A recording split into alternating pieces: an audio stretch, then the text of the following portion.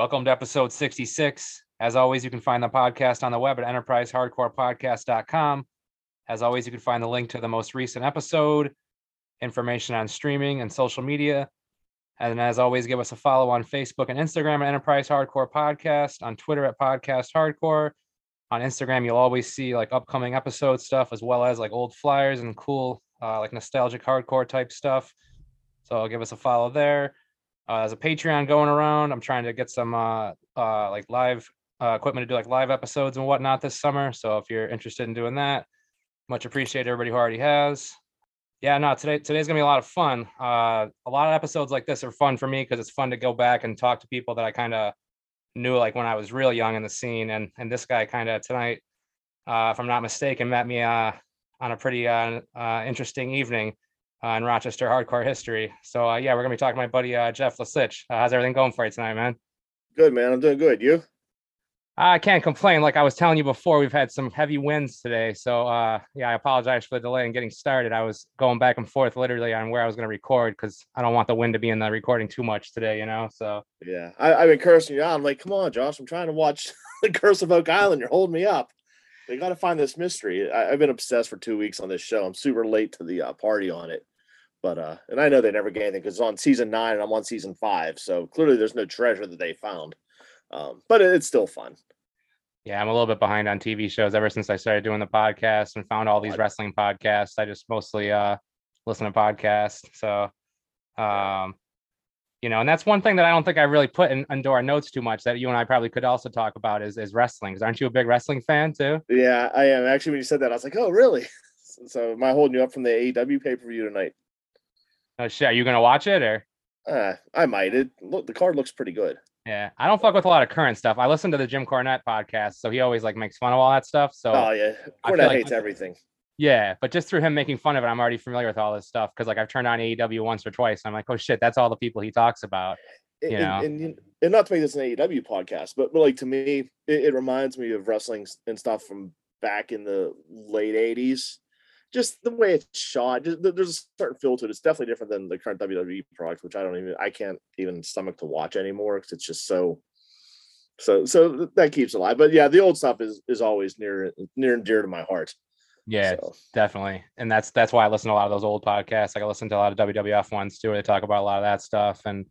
But it's funny with AEW, obviously, like you said, not to turn into a podcast about that, but kind of reconnecting it to hardcore, obviously, with Andy and Brody being there now. It's crazy seeing like the connection like that, you know? Oh yeah. Like God Tate was playing FYA on Sunday. And then that Wednesday he debuted on AEW. It was amusing. It's like, you know, 3 days ago I'm watching his band and there he is coming out of the darkness to join Malachi. So did you know he was joining AEW? Like, is the internet rumor stuff still pretty heavy these days? Or? Yeah, I mean, like the kids were kind of marking out a little bit, trying to get pictures with him and stuff. And I mean, I guess they knew he was signed or whatever, but I don't think anybody was expecting him to show up 3-4 days later. And so it's a good fit. And it was just, you know, it's funny. He's hanging on the side of the stage with his glasses on, grabs Mike, does a guest spot on somebody's band, and then he's on TV. So good for him for, you know, balancing both things, and Andy too, for that matter. Yeah, and I'm sure we'll talk about Turnstile a little bit later too, because everyone seems to be talking about them, but they're another band that kind of balances both these days. It seems too. It's pretty crazy, you know. Yeah. But yeah, let's jump back a little bit. I like to kind of do things in a timeline, so let's kind of talk about your upbringing. I know I met you like when you lived in the Syracuse area, but obviously you grew up the Pittsburgh area, right? Yeah, and that's where I'm back now too. It's not the most exciting place on earth to live, but it's home. You know, it's right now. I mean, it's exceptionally hard now after living in Philly and being able to access Philly, DC, New York, and just the culture, the life, everything in here. It's slower paced, but it's cheaper and it enables me to travel more and do more stuff. So there's trade-offs, but yeah, I grew up about an hour south of Pittsburgh. Yeah, just the normal kind of upbringing. My parents divorced after 5th grade, and I think that's when everything started to change for me, and kind of start making me into who I am, into, you know, what I'm into, and my ideas, my thoughts, and all that stuff. And I'm sure we'll get there during the conversation. I'll follow your lead on this. It's weird being on the other side of the interview spectrum, because doing a zine for so long, I'm always leading the stuff. So try not to take control here. So point me where you want me, Josh. Yeah, I've had a few offers that haven't come through yet about people that want me to be interviewed by them about this podcast and stuff. And it's the same thing. I'm like, man, I would rather just like ask them questions, So, Yeah. But obviously we're going to mainly be talking about like hardcore and punk and stuff like that. But were there musical interests and whatnot that you were into before that? And I know you're like big into like skateboarding and stuff too. So I'm guessing that kind of was a big bridge to the gap for you for everything too.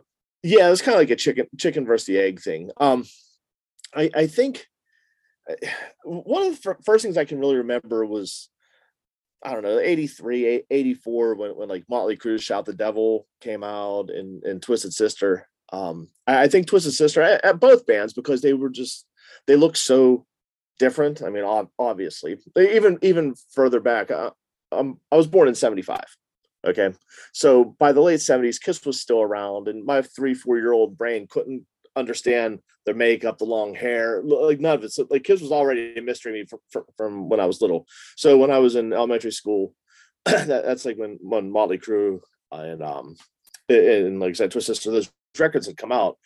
And actually, I was my very first live wrestling was with my dad. Took me to the Pittsburgh Civic Arena, and all I remember is the main event was Big John Studd. But they were announcing some concerts, and I think Crue was touring maybe for Shout the Devil, or Judas Priest was touring. It was one of those two bands. I mean, I couldn't have been more than 9-10 years old. I was begging him to get me tickets to go see these bands. I didn't know anything about them. I just kind of knew the name and knew them like that. So that's kind of the first musical memories I really remember, minus like the Carpenters or some Motown stuff my mom listened to. But like I said, my parents divorced after 5th grade. My mom moved about a half hour away, so I was in a new school district and meeting all new people. And it's weird, like until I know somebody and I'm like comfortable, I'm like totally socially awkward, which kind of fast forward works why I always have a camera in my hand, because I could just kind of hide behind it sometimes. But I mean, once I'm comfortable, I'm fine. But I'm not good at making small talk or like introducing myself. I'm not. So like I'm in this school, and just I missed home, and everything was just weird. It was a little more rural too. So I was just, oh my God, what am I doing here? And the actual town, and when I say town, we're talking population, a few hundred. It wasn't big, but they actually had a really big skateboarding scene there, and they had a skate shop. And I remember my bus stop was right at the skate shop, and I'd look in the window and look at all the graphics. And I remember there was a peanut brown board, and I'm like, why would somebody want a board with somebody's name on it? But I was just totally in love with the Power Ripper graphic. I just thought it was the coolest thing. I've always like skulls and that kind of stuff. So I'd always look at that. And then there was a kid who was in my 7th grade science class. His name was Lance. I probably haven't seen him since I left that school right after 7th grade. I probably haven't seen him since then, but one of those things sticks in your head. And he had Thrasher with him. And I remember he was drawing a pus head skull that was in there. And I thought it was the coolest thing. And I'm looking through it, and I'm reading it, and he's talking about this band called the Dead Milkmen. So I made my mom take me to the mall that night, and I made her buy me the Big Blizzard cassette tape.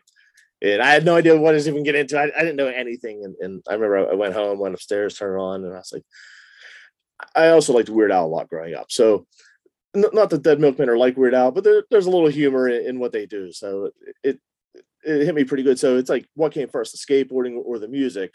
But they kind of came hand in hand. So then I start looking at Thrasher and reading these bands and just talking to some people. And then it was right at the time when Master of Puppets had just come out. Anthrax did I'm the Man. And since the Anthrax graphics at the time had the Not Man on a skateboard, my 12-year-old brain's like, okay, this is an equivalent. And through that, I just listened to that. And then like Metallica had Garage Days come out, and it had Last Caress and Green Hell. Find out this is a cover record, who's this band? And fast forward me not long after that buying my first Misfits cassette tape, which was Evil Live. Probably not the best starting point, because the audio is terrible on it, but I'm also using a $20 boom box that sounds like garbage anyway. So, but I could break it apart. Have again all the songs covering the stuff like the horror movies and monster things, and yeah, and from that point, that there was no looking back. And what was cool was, but like punk and hardcore and skateboarding, it was something where I could do myself. And growing up, I mean, I played soccer, I played baseball, I played football, I did all that stuff, in elementary school. But when we moved, it just wasn't. I actually played football that sixth grade year in soccer. I was on the traveling soccer team, but nothing felt right. You know what I mean? So I ended up finding this stuff, and I was like, wow, this is the path that I want to take. And here we are in 2022, and I'm still doing the same stuff that I did all the way back then. Should I've grown up? I don't know, but I mean, I'm just fortunate enough to find something that really mattered to me young, and was able to be through it. And it's funny, like all the trends and all the things that have become popular, like we've seen it all a year, 2, 3 years before it even hits through skating and through music. So I'm very grateful that I found that. Oh, but what I was saying, it was something I could do by myself. My mom had remarried, and my stepdad has 2 kids, and it wasn't even I'm the oldest, so I was like 12. My stepbrother Chad was 8, and my sister Carrie was 4. And so they of course needed a little more attention because they were younger. And I'm dealing with the struggles of my parents divorcing, my mom remarrying. I'm in a new school, and I'm just like, you know what, I don't need you to take me to practice. I don't need you to do anything. Just let me go out the door and go explore the town. And I made some friends, and a couple of older kids. This one kid, his name was Jason Tracy, super good Pittsburgh skater, like really, really, really good. He ended up starting a company called Little Skateboards in the mid '90s. Jason's, a local legend. He actually became like really involved in animal rights. Worked at some sort of like farm sanctuary. I haven't seen him in a long, long time. I ran into him in Pittsburgh probably, I don't know, 10 or 15 years ago. But that dude, he could skate, and he had the connections. He knew some people. He uh, he should have, if he was out of this area, or if skateboarding was like it is now, where it wasn't just California or like New York, the way everyone gets hooked up. I mean, he definitely would have um, been, I imagine, pro. And I don't throw that around lightly, but he was that good, that smooth, that natural, and like just a super super nice kid. And I mean, he's a few years older than me. He took me under his wing, and then we'd go to skate parks and do all that kind of stuff. So, but had I not moved to the time my mom was in Mount Pleasant, Pennsylvania, had I not moved to Mount Pleasant, I mean, who knows what would have happened. So, and then after halfway through 7th grade, I moved back in with my dad because I was just homesick. I wanted to come back to the kids that I knew. And what was weird was, because life had moved on while I was gone, there were new friendships made, new inside jokes. So that feeling me being an outsider at Mount Pleasant, I got it again when I went back to the people I grew up with, because I had missed that time. But this time I had skateboarding, so none of it mattered. It was just like, all right, fine, I'm going to do this. So a couple other kids I knew got skateboards, so we had a little crew, and then they all just fizzled out, within a year or two. But through thick and thin, I stuck with it. At what point did you start to discover that there was like actually a scene for like punk and hardcore though? Because like I know like when you first kind of get into it, these are like bigger bands, but at some point we all kind of discover like DIY and stuff like that, Yeah, it's kind of weird.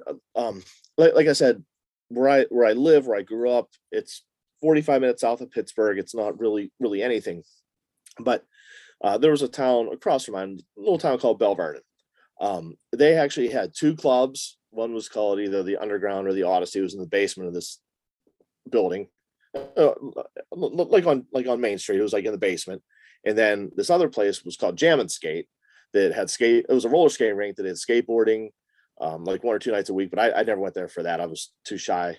And then they did bands, and there was a time where, like, if Half-Life played, there would be like 200-300 kids there. And I knew about it, but I didn't go to my first show there, and it was at the Odyssey. It was my freshman year of high school, so that'd have been probably like September of '89 or so. And oh, I'll never forget the steps going to that basement were, it was a super long stairway, but the steps were real high and narrow, and it was, I have my combat boots on because that's what I saw people wearing, so I thought that's what I had to have. I can barely walk in these damn things. I'm trying not to fall on the steps. And I guess it used to be a bowling alley or something, because when you walk down the steps, there was a an arcade, like a pool table, some video games, a little snack bar that had just been there. Then there was a big curtain on the other side, and I think they'd used some of the old bowling alley as part of the stage. And one of the couple, this guy that I'd gone to high school with, his band was playing. They were called Flagrant Violation. Kind of a straight edge band. Looked like George Singer was straight edge. The drummer Bolt was. I'm not sure if Mike or ever was, and Jim definitely wasn't. But even at my high school, we had this, right when I was in eighth grade, they were graduating for the most part. There was a band called Split Decision, straight edge band. The singer, his name is Phil Robb. He actually is a big video game designer. He's like part owner of Turtle Rock Studios. They did that Evolve game. They just did that Back for Blood, like that Left 4 Dead kind of. So it's kind of weird that, this kid who just from our scene is a huge video game guy. And so I go to the Odyssey, and I was like, well, this is it. This is my life. And so my dad didn't really know what was going on. And he had picked me up from a show one time, and saw a couple of guys with mohawks and stuff, and how people would have these ideas on what everything is. So I was banned from going to shows for a while for no real reason, except my dad didn't like the looks of the people who were outside the show. And that probably fizzled out, and I would go occasionally, but all those places shut down. And then when I was 16, I got my license, and I would go to shows here or there, but skateboarding was my main focus. I mean, I had the music, I had the records, I had the tapes, but I wasn't really interested in going to shows as much, because I mean, I can go to a show or I can go skate. And because it was an hour for me to get into Pittsburgh, and it was pre-internet, so unless you were in the city at a record store beforehand, you weren't finding out about it. And when Maximum Rock and Roll would run like bands, they'd run an ad for like the tour dates, the magazine would come out 3 weeks or 3 months after the tour. So I'm like, oh, I guess I could have gone to that. Like Instead played here, Gorilla Biscuits played a house show here. I'm just like, oh man, that would have been great. And then as time moved on, probably like mid '90s, I kind of got more into it, where it was kind of an equal split.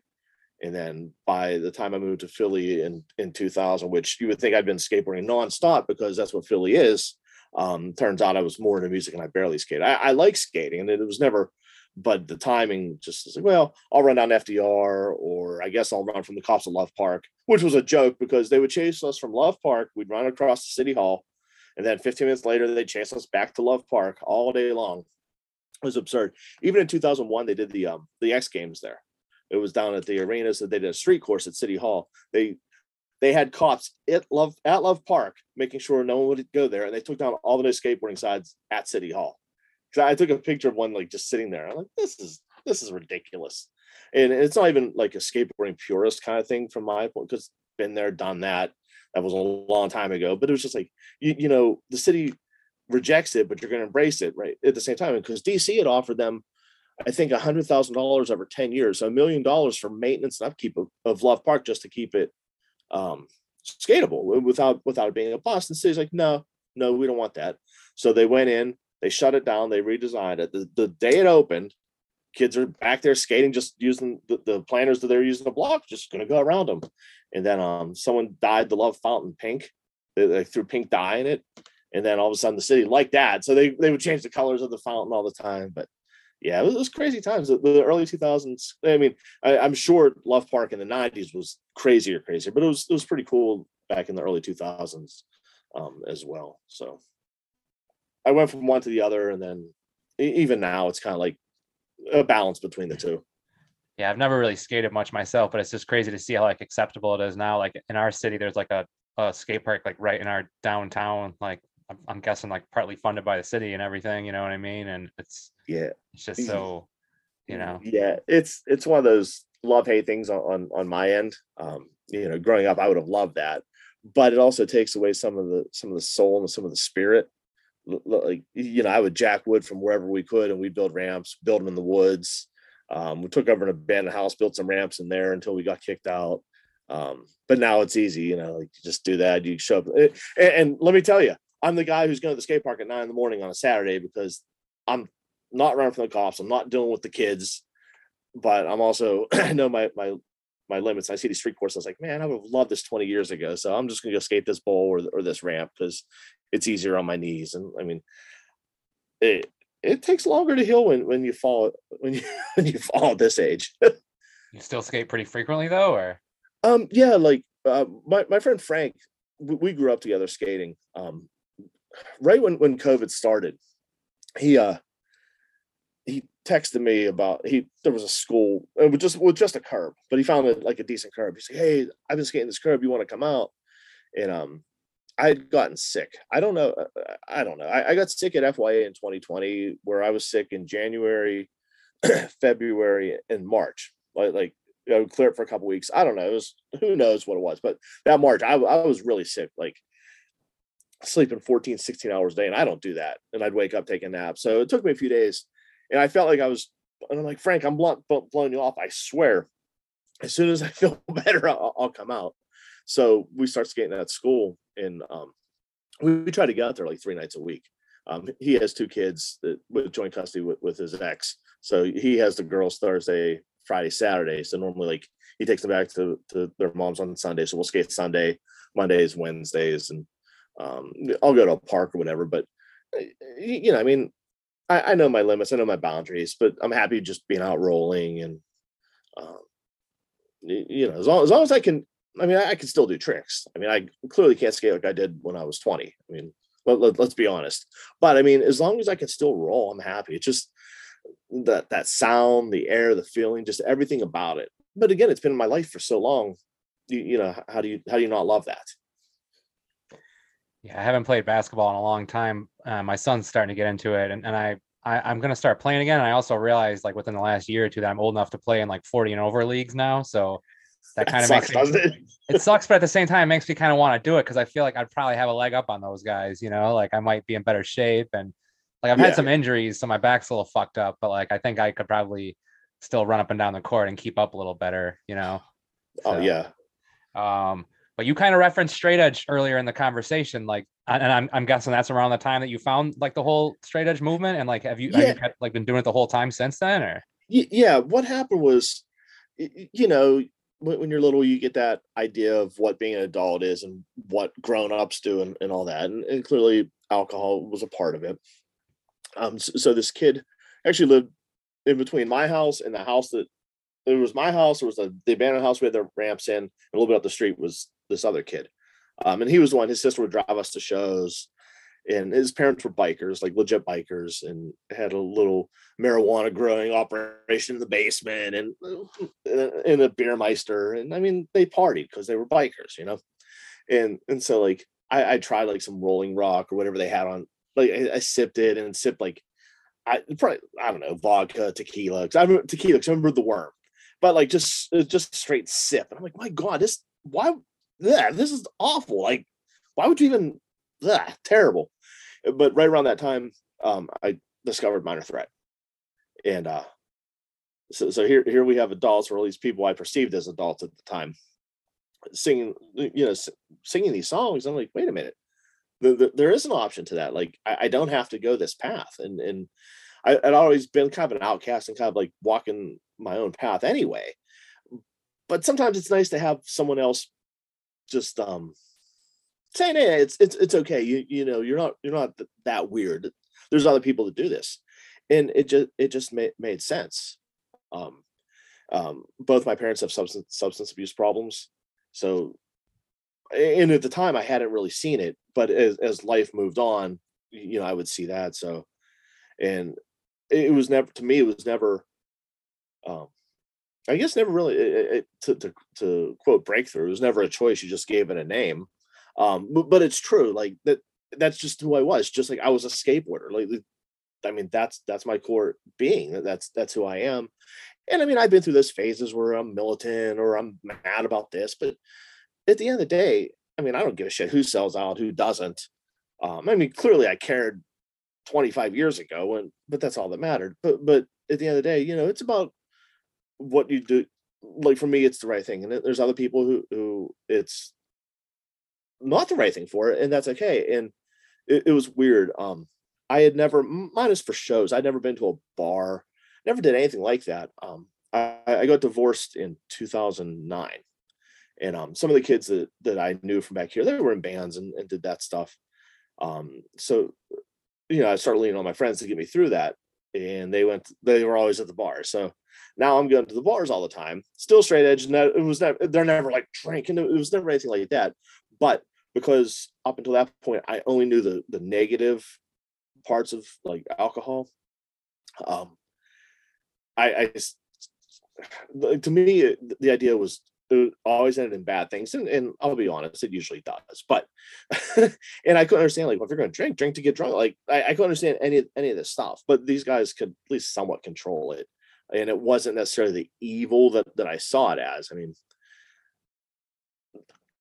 what are you going to do? But I was a little more exposed to it, and I mean, hell, I could look at I know different booze drinks now, and it's kind of funny, like just I'll criticize somebody for drinking something. My close friends, like, why are you drinking that bottom shelf vodka? Like, get something better. But I mean, and again, I'm not changing. I have an all or none kind of personality anyway. Like, I mean, you can see behind me, like that's part of my record collection. That's one shelf. I have another one. I have 7 inches there, covered in tattoos. Like, because one tattoo is not enough. I need to be covered. So like I just know that like if I drank or did anything like that, it would just be forget it. And again, let's quote Earth Crisis. It's the oath that keeps me free. But it's not a struggle. It's not a battle. It's nothing like that. I mean, sometimes we all pretend like it's like strange Dungeons and Dragons where we're this giant crusade. But it's not. At the end of the day, I know what's right for me. I know.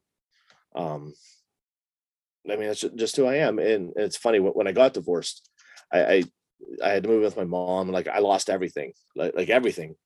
And all I had was, I was, my mid 30s, and I was still straight edge. And like, that was the thing that I held on to. And I would sit at my computer for 4 or 5 hours a night, just playing Bejeweled on Facebook, which I was doing right when I was waiting for you to call me, by the way. But like, I was like, man, I could see why people drink to at least forget this shit for a little bit. Because I couldn't turn my brain off. So I would just mindlessly sit there, play the game, and listen to music. But I mean, the reality is too, you do that, well, you wake up the next day, you're sober, and the problems and the pain's still there. So, I fought through it, and the strange thing was it really gave me something to lean on and to hold on to, and so, but yeah, so still straight edge. We'll always be straight edge, and all those youth crew cliches. It's crazy to look back, though. I think you were kind of referencing it too. Like, I don't even think I was straight edge when you and I knew each other, and I'm definitely not now. But I was looking back on like some of those 1997 like news clips and stuff, like probably a month and a half ago. And I'm not the type of person to do it, obviously, because I'm not straight edge. But I'd love to see a podcast or somebody do like a Where Are They Now on like all these. Like there was like some random like TV show that I found on YouTube at some point that I'd never seen, like with a bunch of Courage Crew people and shit. Oh yeah, the Rolanda episode. Yeah. I was like, I don't even know who any of these people are. Like, I've never even, like, I know a few people from Courage Group. I didn't know who any of these dudes were, and I was just like, and then I found some other news clips I'd never seen. And it's just, because I remember all the shit that was happening in Syracuse, which we'll get to, obviously. And like the kid that firebombed the McDonald's in Utah too, obviously, like that was like national news, but like, some of this shit I had never seen. You've seen that video before, obviously? Or oh yeah, I remember when it came out. Because I knew some of those dudes. This kid John, he was in the crowd, and I remember Jen and I were watching it at her mom's house, and we're like, oh shit, that's that John kid. But Ron Fox was one of the guys on the panel, and he was a singer for Battleground. And I actually did a Battleground interview with my old zine right before I left New York. And 2 years ago, I guess it was maybe 3 now. This COVID thing has my dates all fucked up. It was Memorial Day, probably 2019, I guess. Battleground played a reunion show in Cincinnati, and I had never seen them. And again, I know people hate their Courage Crew, and I know they hate the Overtalk, but sometimes shit's just not as real as you think it is. I mean, Courage Crew is, but I mean like the background songs and stuff. It's not like that. So I was like, I want to see this band. I got to see, and they were playing with Embrace Today, who, you know, our old homies, and I hadn't seen them in a long time.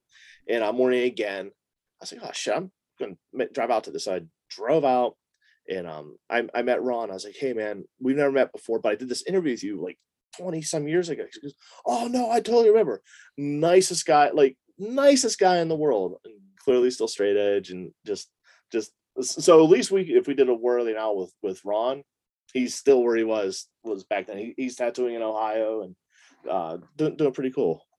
But yeah, those shows were definitely crazy. And then there was that one they did, like with Guav and DJ, that Earth Animal. I don't know what the heck it was called, but I remember at the beginning they were printing the Earth Crisis Chain of Strength rip-off shirts and the Strife Stormtrooper shirts, and I think they filmed at the Lost, and that was fun. And Guav, I remember Guav just making that Morris R Farms griller or something. He's like a vegan meal, and it's just I laughed about that for even now, like I'll eat some Morris R Farms something, and just in my head be like a vegan meal. Just it's crazy the weird stuff you remember. What year did you first move out to the Syracuse area? It was summer of '97. Okay. I met my ex in college, and she had always planned on going to chiropractic school, and so I mean we were dating for I don't know, maybe like two years at that point, and she was looking. There were only, you know, a small handful of schools in the country, but then there was New York Chiropractic, which was in Seneca Falls, and we're like, well, that's close to Syracuse. That was the hotbed of everything. So she's like, all right, I'll go to school there. So she moved up there in May. I moved up there a few weeks later, and my first show in New York was at the Lost, and it was Brothers Keeper and One King Down. I think that was like June of '97, and then I was like, man, these dudes fucking mosh hard here. Like it was next level from what I saw in Pittsburgh, and they had announced that August 1st show with Crown of Thorns and 25 to Life, Madball, Earth Crisis. Part of me wanted to go, then part of me was like, I don't know if I can go to shows here. This is like rough, but I eventually settled in. The '97 Warped Tour incident happened with the Skinheads. So like, all right, so I'm cool with these guys now. You know, we fought through the trenches, and then I went to that August 1st show, and one of the worst kept hardcore secrets was the Path was going to play some songs. So Path Resistance played 4 songs after the Earth Crisis set. Oh, Marauder played that show too, but that was like my first taste. But then by the end of that summer, I was thinking that I really had to go back home, back to Pittsburgh to finish college. And I did that, and she wasn't very happy, but I needed to do that. So what happened was, while I was finishing college, I would drive up to New York. I don't know, probably like once a month, every other month, 6.5 hour drive. I don't know how, like even now, like I drive out to Philly. I'm like, my God, how did I drive to New York all the time? I guess because I was young, but so I would usually coordinate visits up there with when there were shows going on. But when I met you, I was actually living there full time because my dad had a tendency to kick me out of the house. So he'd kicked me out at some point. And so I was living in New York with her. And we lived in Waterloo, which is right next to Geneva. And I was working at a Kmart because I just moved up there and needed a job. And I was so lonely, like from a skateboarding perspective, and like hanging out with just local people. I mean, I could go to a show and be fine, but there was nothing wrong with her, but like I needed my friends. And I remember there was this kid in there, a few years, he was clearly younger than me, but he had an independent jacket on. I was like, hey man, do you skate? And his name is Aaron Green. He's like, oh yeah. And so I got his number. And I mean, he was, and it sounds weird, like to catch a predator sometimes, like when you think about these age differences, but when you're in it and your intentions aren't bad, you don't even think like, oh, this is some shady shit. But he was a few years younger than me. So like I met up with him, and like him, his friend James and Matt, they had their little crew. And actually it was funny the way it worked out. Like Matt and James were from Clifton Springs.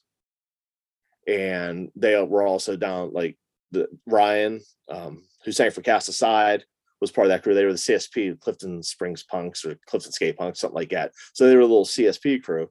And, so like, and I don't want to take credit for any of it, but, like I exposed James and those dudes to some of the bands, some stuff was going on, and they got really into it and they started their own bands, which was cool. And then of course, Ryan went on to Gym Class Heroes, and even like Gym Class Heroes was from Geneva. And like Travis used to hang out where we skated. There was this kid, Steve Principio. He lived a block from a park, so we would take a fun box, a rail, a couple wedges, and just drag him over there, skate all day. Travis would graffiti up. He'd sprayed up all the stuff. And I remember we went to a battle of the bands somewhere in Geneva that they played, and there was some awful like cock rock band, cover band playing David Bowie Fame, and he just that band got heckled because like all Gym Class Heroes friends, everybody was there, and just it was crazy. But so me and this random kid, we became really good friends. Went to a ton of shows, and it was cool like seeing a whole new generation pop up. But they never. Aaron went to some show. Aaron went to a lot of shows with me because he always videotaped shows, like all the stuff at like No Borders, No Boundaries. He had tapes of like Adamantium playing there, Poison the Well and Ithaca. And like now it's just like, fuck man, like you look at all those shows and all that stuff that was going on, it's just bananas. Like those early Every Time I Die shows, I remember seeing them at No Borders, No Boundaries, maybe with Dead Eyes Under or something. Just crazy. It was really an awesome time. So I don't even know where the hell I started with this, but that was definitely a really good era. And I don't know if I realized you were making that drive so much. And like you said, that's a really crazy amount to drive back and forth like that. Now I know you sent me a picture like a week or two ago from the 98 Auburn Fest. Yeah. And I got a good laugh out of it. And I do remember like people like you and me and Ryan Hex and like other people with just like the little point and shoot cameras back then, just like taking pictures for our fanzines. But obviously, like since then, you've gotten a little better with the photography. Like when did you first develop the interest, and like when did it kind of like progress to where it is now, I guess? Yeah, well, like you said, like with me, you, Ryan, it literally was just there was a show I'd point and shoot.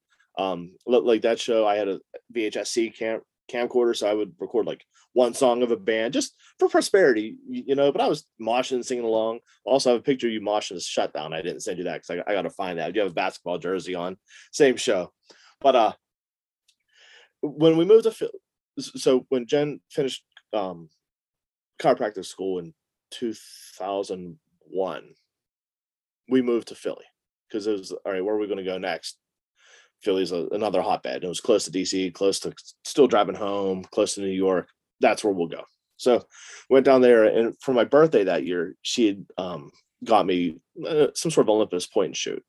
And again, I remember I got the first place I took it was we went to the Atlantic City to the beach, and I took a couple pictures. And I mean, terrible. I mean, it's probably like a 2 megapixel camera. I still have some of the photos from them, but they're so pixelated on my computer. I'm like, oh, this sucks. But even then, like, for me at that point, it was just like, okay, here's just some more zine pictures. I didn't know what I was doing. I mean, I didn't know what I was doing at all. Literally point and shooting, and just I wasn't wasting film. I had it digital, and for years, that's what I was doing. Like, it was never really. I liked doing it, but it was never a thing. And there's some shows when I was living in Philly, like, man, why didn't I take any pictures that they're that? And more than than you would think. And I have a lot of photos. So I went to everything there. But then maybe it's good because some of those photos would have been terrible. But I guess as time moved on, I got a little bit better camera, but I didn't understand photography at all. But I was living under the philosophy that I created for Glennie Freeman. I don't even know if it's true or not, but I thought, he took like one shot, you take that one photo and try to get that one moment to capture not only the band, but the whole show, the whole mood, just everything with that. So at the time I was real adamant about only taking like one picture, not multiple frames per second or anything like that. And then I guess I kind of got an attitude where it was like, well, shit, I've been doing this for so long. Like I had an issue one year where I couldn't shoot This Is Hardcore. And I mean, I'll be honest. I mean, I was pretty upset about it. But I think it was me just being a baby because I wasn't living in Philadelphia anymore. And I was thinking that I was owed and entitled something just because I was shooting these shows in basements and at places like the Rotunda and the Kill Time before any of these fucking new kids were even around. So why should I even have to jump through any hoops or beg or anything like that? And at the time I was hurt, but I mean, looking back, I mean, I totally get it. But like, I use things like that as motivators. Like, okay, well, what can I do to get better at this? So I tried getting better, but I still didn't understand. Really didn't understand photography past maybe the auto setting and just really just pointing and shooting. I would think maybe over the last 5 or 6 years, I've gotten more serious about it, and especially just before COVID hit. So I was like, all right, I'm going to make a webpage. I want to make business cards. I'm going to try to be a little bit more together with this. But then the world shut down. I'm like, oh, there's no point doing any of this stuff right now. But during all that time, I spent a lot of time reading about photography and trying to understand the exposure triangle and moving away from just shooting, like opening the lens up to 2.8 or whatever the highest I could set it at and just blasting shit off. Like, no, like I always had pictures in my head.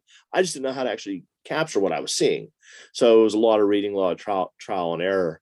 And so my failures actually have pushed me to get to this point, because I'm like, well, if this isn't working, and I mean, even now, like I look at things I do, stuff I shot 2 weeks ago, and I'm like, oh man, I should have done this. This was bad. Like I shot Ghost at an arena back in like 2019, and I just shot them at another arena show a couple weeks ago. And before the most recent time, I was looking at those last Ghost photos, and at the time I was stoked. I'm like, oh, these are cool. I looked at them like, man, these are terrible. Like there's one or two that are good, And because I was just looking like, all right, well, what were my settings like? What was I doing? Where was my ISO set at? And that's what's hard about shooting shows is nothing's ever the same twice. It's never the same 2 seconds time to time. But like now I like shooting these bigger shows because the lighting's there's a lot more going on. But I also missed having to dodge stage dives and kicks and all that. So there's a fine line. But so I've really gotten really more into it over the last few years, just trying to understand it. And then when I get these bigger shows, it pushes me to do even better. Like I shot Kiss in October. I never thought I'd shoot Kiss. No, I know Kiss has been around for a century and everyone and their mother has shot them, but still for me to get approved to do that is kind of cool. And it's motivating. It's like, all right, cool. Like I'm getting somewhere. Like I shot Tool last week. I don't fucking care about Tool. I mean, of course I care about Tool. They're publicists like to hear that. No, I mean, I get there's, I mean, it's a specific niche for people who I don't like 10-minute songs. But I knew visually they would be awesome to shoot. So, I like having those opportunities. I'll shoot anything right now. But I've gotten a little bored with shooting shows. Not bored, but like I've done it.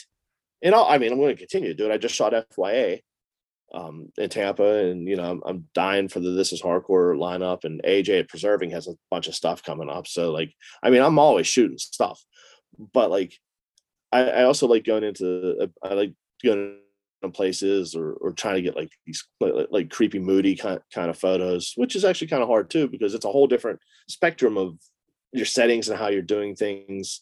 And this is funny. One thing I really like shooting is there's a Renaissance Festival about 15 minutes from my house.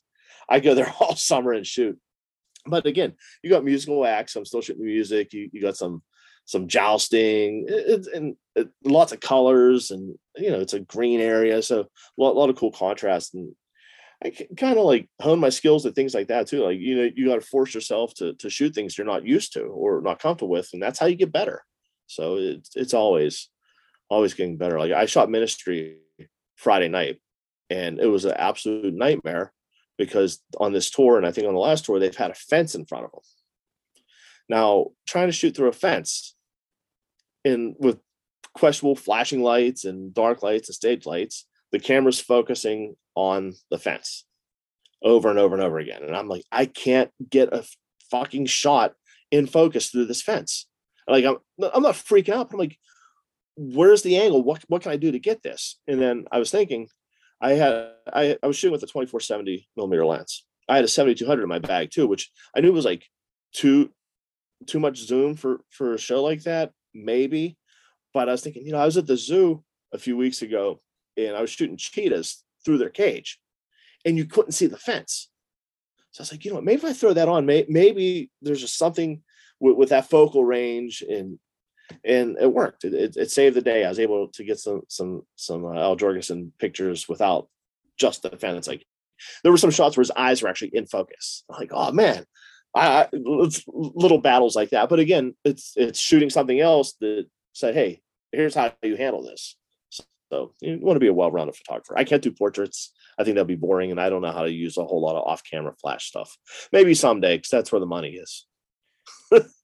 When you shoot like bigger bands and stuff, though, is that like a paying gig or like through like a? Nah. Just, nah. No one pays. No one pays.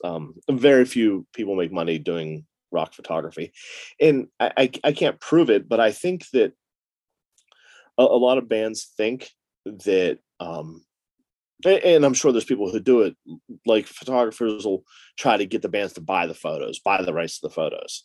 And like, to me, I mean, I guess everyone got to eat, but I hate that. And sometimes it makes life a little difficult from a photographer standpoint, like when I got to jump through hoops or whatever to get approved to shoot something. But if I really want it, I'm going to figure out a way to make it happen. Like those Misfit shows, I had a pocket-sized camera that I was like, I'm getting this in there, and I'm getting these pictures, and I did. So if I want it, I'll make it happen. But yeah, I wish I get paid to do big shows or go on tour with somebody and just be their tour photographer. But right now, I mean, I'm happy. Honestly, Josh, it's like to have those 2 or 3 songs, whatever the stipulation might be, just to have that experience in between the stage and the barrier. It's like you see things like completely different, like from that. Plus, being able to like see all the hows and the whats and the way the stage is set up and the notes and just the little details that no one ever sees, no one even cares about. But like my mind, I like seeing all that kind of stuff. Like that Ghost show, they brought us from backstage into the behind the stage into the photo pit. So like, I'm seeing the guitar techs, I'm seeing the stage hands doing all their stuff. I like seeing how things work sometimes. So, but I'll shoot anything. I honestly don't care. Whatever it is, I'll do it. So it's fun. I like the challenge. Now, shooting so many fests over the years, like going back to hardcore, you've obviously seen bands like Turnstile and Code Orange and like even bands like Harm's Way like come up from like smaller bands to like bigger bands. Like do you see that from afar and like see like, oh, this is a band that kind of has something and they're gonna absolutely, absolutely. Well, like Turnstile, I mean, it was almost like from day one there was just all this crazy hype about them. They played This Is Hardcore in like 2013 or 14. And I wasn't even on the stage. I'd gone up to the balcony just to kind of take a break. And I took a couple of pictures from up there and you could just see like all these kids. I'm like, wow, the kids are going to be real hyped on this band. Then the following year they played, I think it was the following year. And there were kids just like pushing the band out of the way so they could mosh on the stage. I'm just like, come on guys. But like Turnstile, like just like from that minute, it was like, wow, I don't know if I ever thought they were going to get like to the level they're at now. And I mean, that's great for them because I mean, they've paid their dues and they still, I posted on Instagram the other day, that picture. And I was like, grateful that, they're still playing shows like FYA, and somebody made some comment like, well, why wouldn't they? And I'm thinking, well, you've been under a fucking rock. Like, they're going to be playing barrier shows. You're not going to have this access. Like, you're just not going to have it. So for them to play the show like that is awesome. Like, there was no barrier. There was no nothing. And coming out of the dark days of COVID, it was awesome to see. And I know some people might say it's risky, it's whatever, but I mean, I'm not even going to get into all of that, but there has to be a point where you rip the Band-Aid off and just kind of like, all right, well, let the chips fall where they may, see what happens. And it was cool seeing like a packed venue like that with stage. It was, I think kids have been so dying for something like this. No pun intended. That to have that opportunity, it was like before COVID. Like it reminded me of shows better than shows before that. Like they were diving and singing along, and there wasn't any bullshit. There was no drama. There was nothing. And although when it was over, that turns out set was so wild. Like me and Danielle Dombrowski shot it, and me and Danielle were out waiting for our Uber to go back to the Airbnb, and I was like, well, if we got the vid, we definitely got it during that turnstile set. But no, they were. It was great, and I guess it's one of those things. Like by being around for so long and seeing things for so long, and I don't know if we're even going to touch on this, but you kind of get a sense of who's going to be what, who has potential to be, and that's how I ended up doing the Half Heart demo 7-inch. I had heard about them. We drove to Connecticut for a First Step show, and they were just coming off maybe their first tour or something. And I was like, wow, there's something different about this band. And then at the time, they were fucking up a lot and being really consistent with booking shows and showing up for shows. And then Verse, their van had caught on fire. So there was a benefit show somewhere in Connecticut that we drove up for. It was like Verse, Have Heart, oh crap, one of those locking out bands that did a 7-inch and barely played shows. Wrong side. No, it was goodness gracious, I can't think of their name. Well, yeah, but it doesn't matter. But so it was just some small shows. But I remember I grabbed Pat in the hallway, and I just had to talk with him, like, because that's when Champion was bigger than life. And I was like, if you take this a little more seriously, and you're good. The band is good. You can do things. You can get bigger than Champion. And I don't want anybody in hardcore. This is my soapbox moment, to be in it to make money or to be popular or to get fame or do any of that shit. But sometimes there's a band that you just know is going to be able to do good things. And I felt that Half Heart did good things, that Pat had things to say. So for me to say bigger than Champion, it wasn't like, oh, we're the best band, but you have value, you have worth. And that's why I wanted to do the 7-inch to begin with. It wasn't so I could press 8,000 colors and piss off record collectors. It was because those lyrics on that demo meant something, and thankfully they finally took the band seriously. And I mean, we all saw what happened with Half Heart. By the way, that band was Look Alive, because I was trying to think what the 7-inch was. Yeah. So, but yeah, and sometimes there's just those bands you can tell, like, okay, these bands are going to be good. But right now I'm out of the loops. Like, there's some bands that are big and I'm like, what? Ooh. So yeah, I was gonna say, I think you're segueing pretty good into talking about the label, and I was gonna ask you before that if there's any bands that you think have that, like, I guess in wrestling you call it the it factor, of like a band that's gonna blow up. I have one in mind. I haven't seen them live yet. I don't know if you have that band Koyo from Long Island.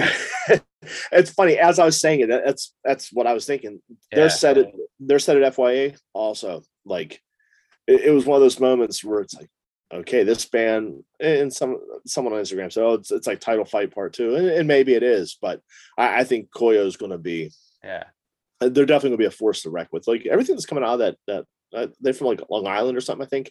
It seems like it's a hotbed right now, and again, everyone's just chomping the bit because everyone's been stuck inside and really limited to what they could do for these last couple of years. So it should be interesting to see where we go. But yeah, that however you say their name, that set was pretty awesome. And soapbox moment number 2. Just real quick for the 3 people that are going to listen to this, I wish, and I realize there's issues with getting products and manufacturing and shipping and all that, but this has been going on since before the world went crazy. Why can't bands have records, CDs, cassettes, whatever the medium may be, at their damn merch table instead of 20 different shirt designs? Like, there's so many times where I'm like, I would have, great, your shirt's awesome, and I love it. I have 3 closets full of shirts. It's like I want to listen to your band. I don't want to go to your band camp. I don't want to stream this.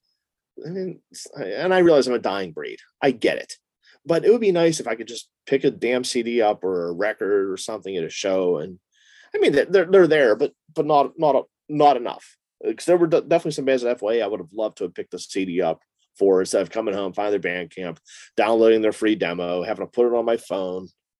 It's like, just give me that immediate satisfaction. So let's do more records and CDs, and also quit making records without drop cards. Because I don't have a record player in my car, and I would like to be able to listen to it in my car.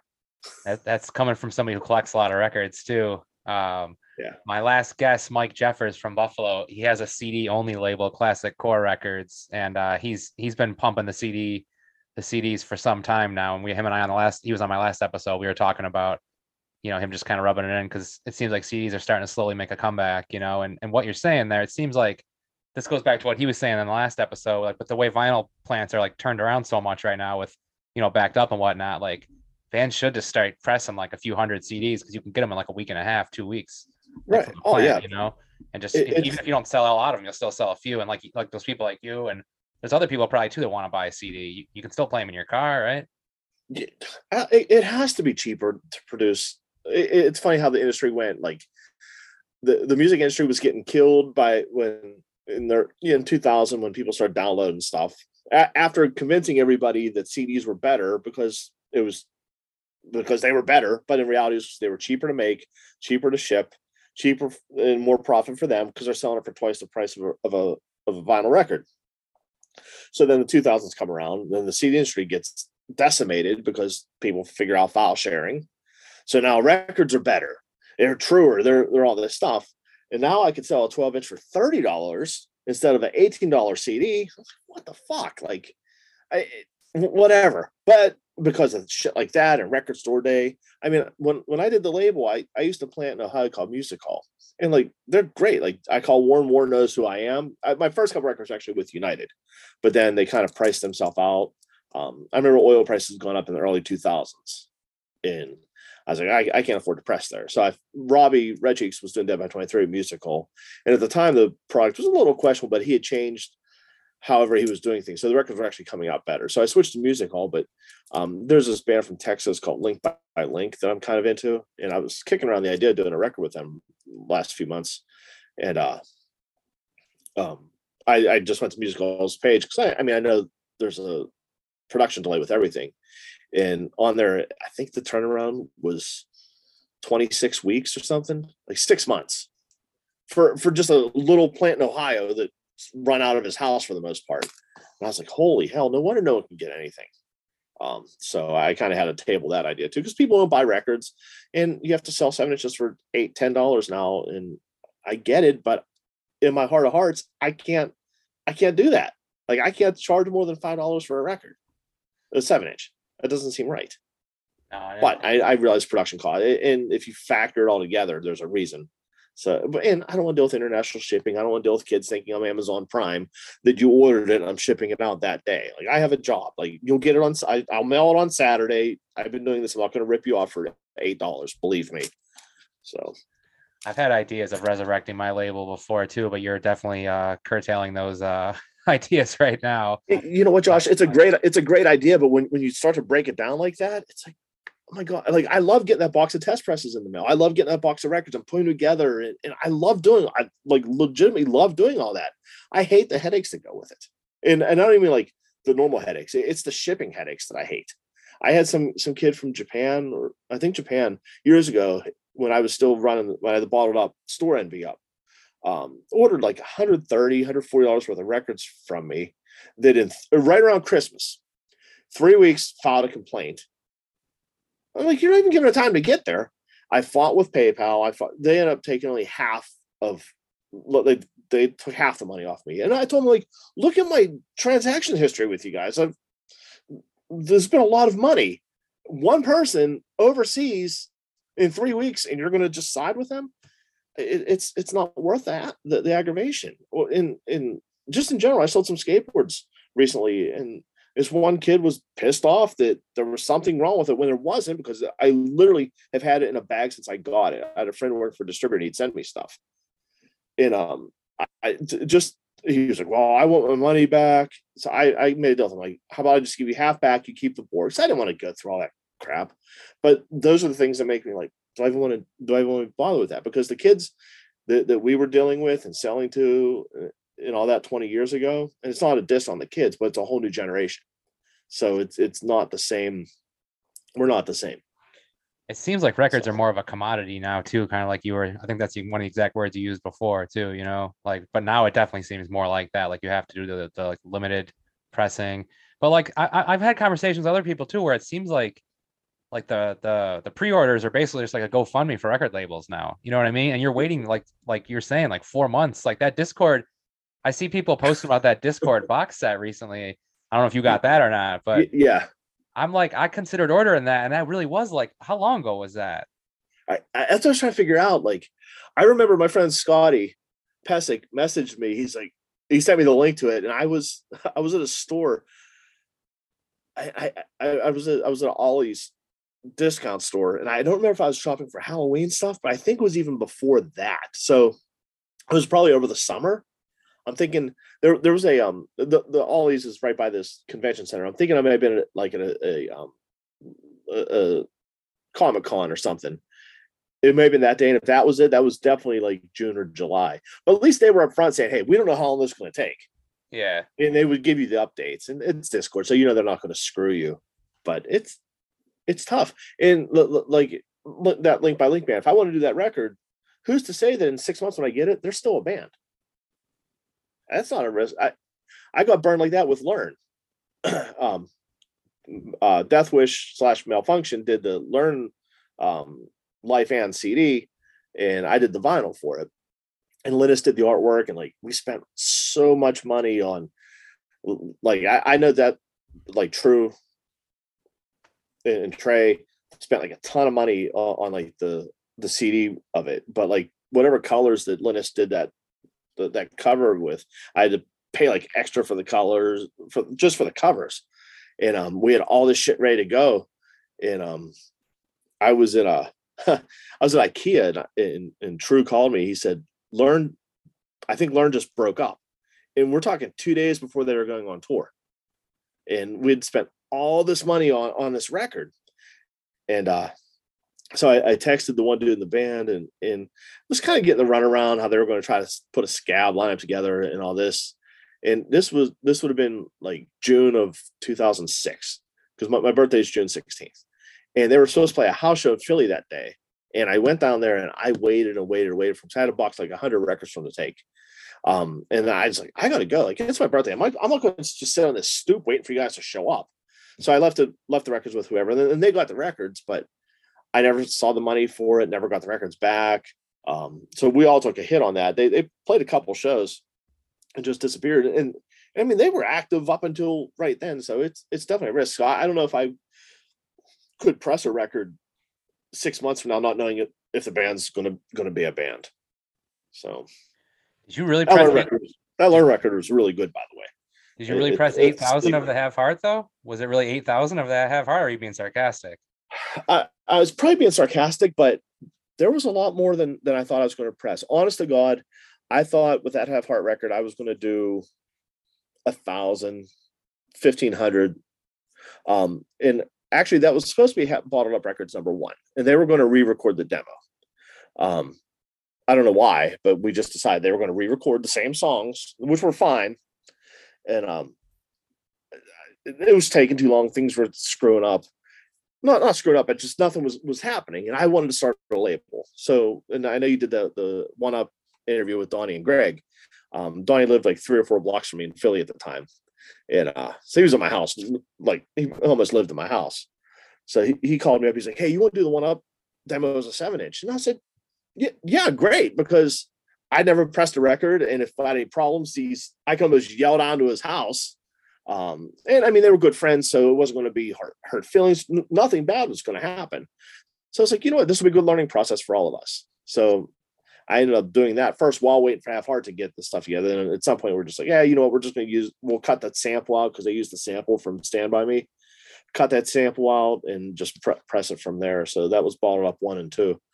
And then Bottled Up 3 was the one up, The More Things Change, and talking about like funding and pre-orders and all that stuff. With that record, I had kept Word docs of everyone who had ordered records from me. So if you'd ordered the 1-up 7-inch, the Half Heart 7-inch, and then the second 1-up 7-inch, there were like 35 people who did that. I made a special cover and I put a stamp label with a little present on it and sent out with all those records as a thank you for, hey, you're sending your money to somebody you don't know on a label that's just starting out. I appreciate your support. Here's a gift back to you guys. And that's what I wanted to do with the label. I never wanted the Half Heart record to become what it was. And I realized people get pissed off, bent out of shape, that there's so many colors and so many pressings. But I'll say this. I did the initial run. And then the second run I did was yellow, because at the time I was obsessed with the Gorilla Biscuit 7-inch on yellow. Like I wanted to have 100 of them. And I was trying to find any weird variations.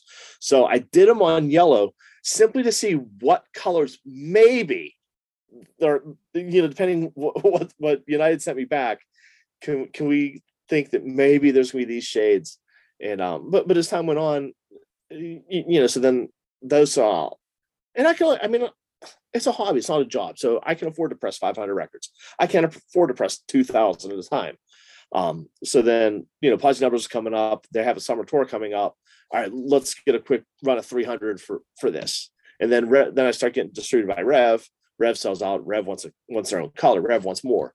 And what are you going to do? You're not going to say no. I mean, I'm a record collector. I love this shit. And I love Revelation. And Revelation wants to carry my stuff. People like this band. This band matters. Like, I'm going to keep doing it. And then here we are in 2020 and 22 with, I have a whole box of different color 1-up or Half Heart 7-inches in there. Oh, the colors. We would come up with these crazy ideas for colors and covers, but it was supposed to be fun. And I never intended it for. And there were times people were spending a lot of money on those variants. And I never intended for any of that. It was just a nerdy record collector thing that kind of went a little haywire. But it was cool because in the life of the label, and I don't want to say that it's dead, because I never say never, but I got to do a lot of cool records. I got to a First Step 7-inch, another band that I loved.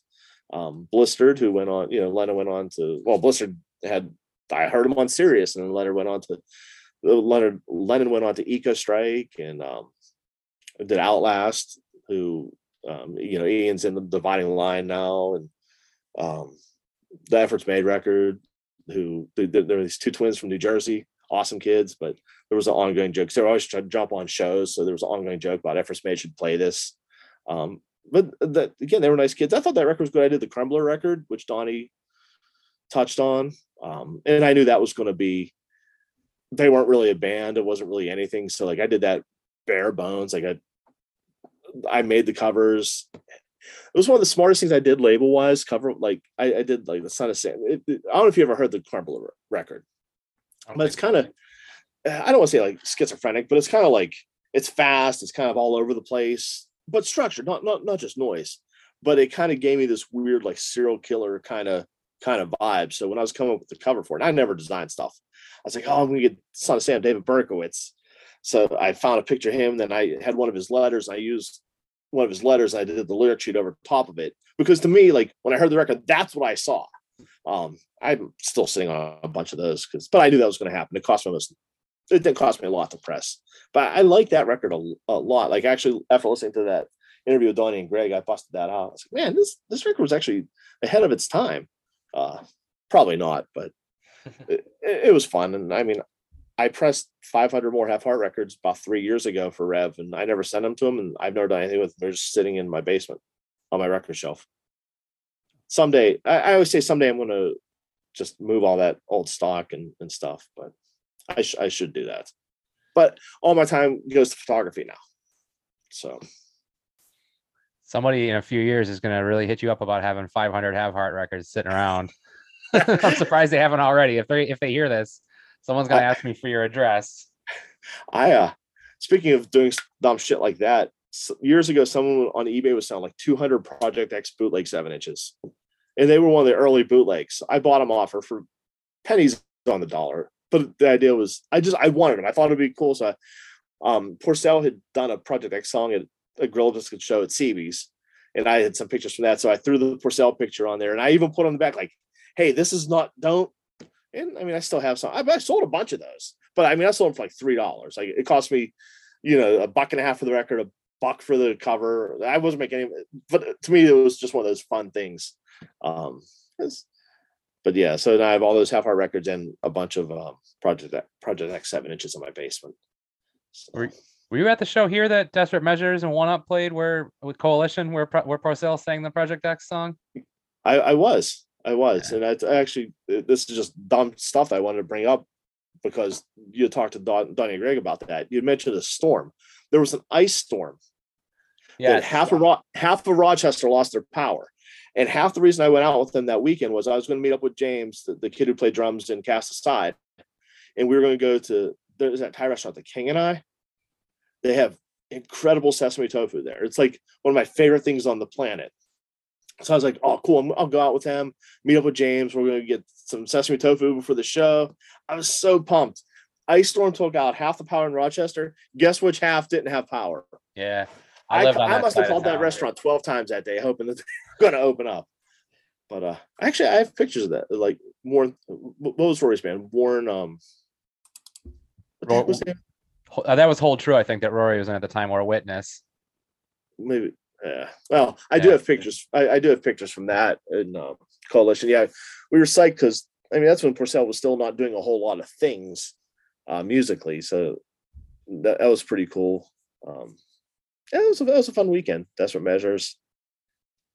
Man, good times. And then I fell asleep in the van coming home, and they busted my balls about it to this day. I'm like, come on, it's like 3 a.m. We're on a highway. Of course, I'm gonna fall asleep. So that's when they start calling me old man. And I was only a few years older than them, but at the time it seemed like I was so much older, and I really wasn't. It just, they're starting out in life, and I'd been on my own for a few years, so it was a little different dynamic. Oh man, but that interview with him was great. It reminded me of a lot of good times, and I love those guys. Yeah, thanks, man. That's pretty much what the podcast started as. Because I mean, during COVID, I was posting like old flyers, and during the initial lockdown, pictures and stuff. And then I was like, might as well just start interviewing some of these people about this. And now, with all this current stuff going on too, with like newer bands, like kind of trying to mix it up more, and have like half and half. I mean, it's hard to tell like who listens to what, like.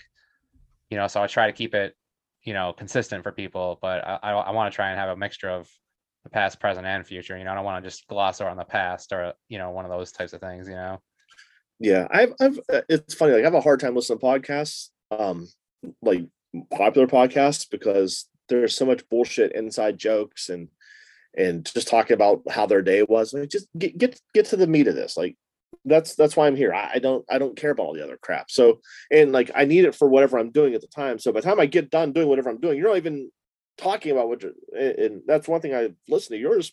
It gets right to the point. I like stories. I like that kind of stuff. I don't need all the mundane bullshit. It's funny that, you being a former zine guy, you're doing podcasts, and I've been toying with the idea of doing another start today. I really had intended on doing one last year for the 20th anniversary of the first issue. Yeah, chew on that for a second.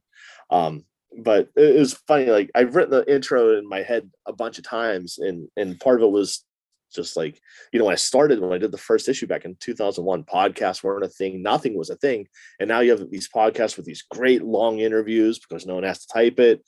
Like, man, it's weird that like podcast, in some sense, like podcasts have killed the zine. Sorry. Thanks, John. Thanks. Sorry. No, but it's cool because there's definitely a lot more information that comes out now, and you definitely get a lot more. I'm even doing the zine. When you had interviews, when you did someone either face to face or on the phone, it was always better than an email interview. Not only because you had the conversation, but they're just going to talk and talk and talk. Whereas if they're typing, unless it's Tim McMahon, Tim will send you an essay. But everyone else, you're lucky to get 3-4 sentences and then they move on.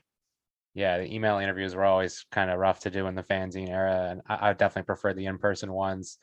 You were kind of starting to talk about your old fanzine, Start Today, and I kind of want to jump back to the beginning of our conversation a little bit first, though, because there is And again, I don't know, I don't usually talk about this all that much on this podcast for obvious reasons, but I think you and I met for the first time. You had called or written me a letter and possibly even included a half size zine that either you or someone else was doing at the time. And this would have been early 98.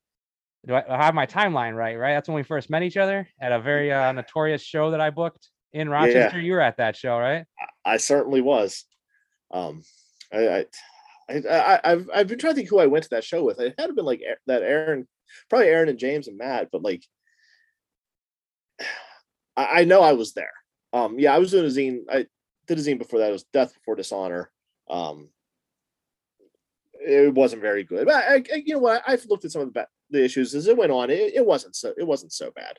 Like when I started, I didn't really know what I was doing. I was just copying like whatever Eric or EMS was doing with SA Mob or whatever zines were going on. I was just trying to be on that tip, and then the Star Wars stuff was coming out, so I was using a little bit of that. But by the time like I hit like 4 and 5, it's kind of like I had a little bit of idea of what I wanted to do, and that's actually how I'll get to the start today after that. But yeah, I was doing Death for Star. You were doing the right path.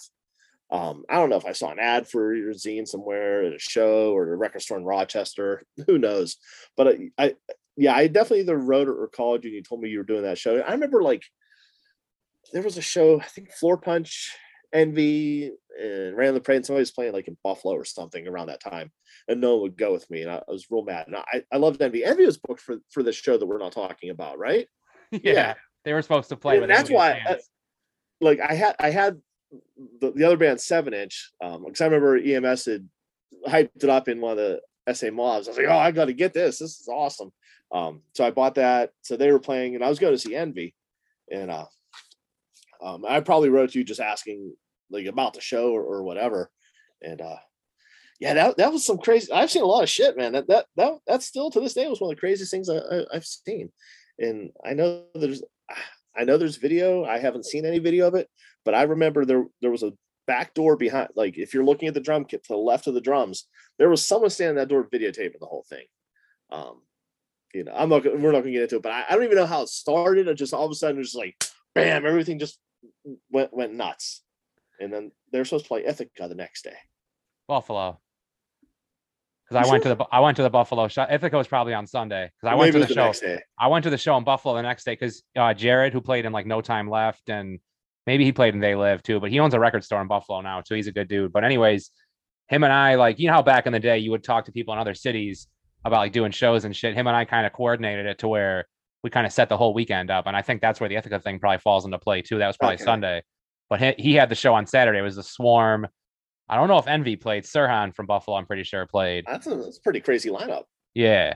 But anyways, they didn't obviously they didn't go to that. They went home with their tail between their legs or whatever. I don't know if you've been like friends with those dudes like the years you lived in Philly or whatever. I ran into the drummer because he was playing drums for American Nightmare. What's that? He's the only one. I don't know him, but like internet know him. He's the only person. The other guys I've never seen around or anything like that. Or if I saw him, I didn't know who they were. Yeah. That's who they were. Yeah. But the Ithaca show got canceled too, because I remember I'd called whoever was doing the show before I drove down there. Because it was probably only like an hour drive from Waterloo, but I wasn't driving down there for nothing. They said, that's not happening. So yeah, it's one of those things where it probably depends on who you talk to, how it all transpired. If you talk to people from here, which I like to prefer to hear the side from this city, obviously, but they were just like, I think they just pushed a little too far and did something to somebody that they probably shouldn't have, and that's how the whole thing started, type thing, So. As someone who really didn't have a horse in the race, the way I remember it was like just a standoff. Yeah. Over nothing.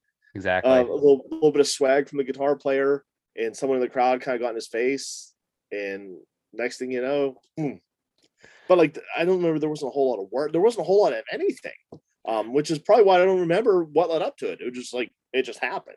Well, I think too that everybody was just kind of like fucking with each other and didn't realize that like we were fucking not me, but like people from here were fucking with them and they were fucking with us. Like I think everybody took it seriously, but didn't realize that both sides were just like fucking around until it crossed the line. And that's how all those things usually happen too. But no, it's definitely the craziest thing I've pretty much ever seen. And I've like pretty much, I haven't done a lot of crazy shit, but I've done some outside of hardcore crazier things in my adult life. And that takes the cake, And and like even if you remember like back in that time frame, like the Rochester kids and like the Syracuse kids didn't really intermingle. Like there was seemed to be a lot of like negative shit between both cities, which was crazy because it wasn't that far away. But the thing that kind of, and not like in the love, peace, unity thing, but it seemed like one of the things that kind of brought both cities together was that '98 Fest in Auburn with everybody playing four square outside. You remember that? That was like a changing of the guard too, though, because that was Yeah. like we were younger kids. Like something you referenced in the beginning, and I think I'm able to talk about this because I don't even think the dude would really care. We're not going to talk too much about it, but you referenced the show right when you started talking about August 1st, '97. I wasn't there, but I know about that show because there's a Rochester connection. A dude from Rochester got stabbed at that show. So that's where Was there a you're. stat? I know Yeah, somebody from Rochester got beat pretty good, like from the stage. If you remember how Chuck's was, like there was the room that had the stage, then there was yeah, like some pool tables, and I there was no Crown of Thorns, I think. Because I remember just seeing someone get beat just from the stage all the way around, all the way outside. I didn't know about the stabbing, yeah. but So that was where that whole beef took kind of transpired. But then, like I said, once like Rory and people like me, like we were friends with those dudes, but like we were like a younger, different generation. So it all kind of changed once like everybody like them came around and stuff and started doing their bands, and then it was more like peace punk type thing for hardcore, you know what I mean? None of the dudes from the era when I booked shows, like aside from the thing that we're not talking about that we've been talking about for like the last 10 minutes, no, there was never a fight at any of my shows. Like there was a couple times where like at the Penny Arcade, like somebody had to get kicked out, you know what I mean? And honestly, like I can't really think of very many other fights that I really saw at a lot of shows after that. I know there was that era in like 2003, 2004 where like it was getting kind of rough everywhere where people were starting to like fight a lot, but like other than that, like not there was not really that much violence around here. Like I know like you were referencing in '97 with the crew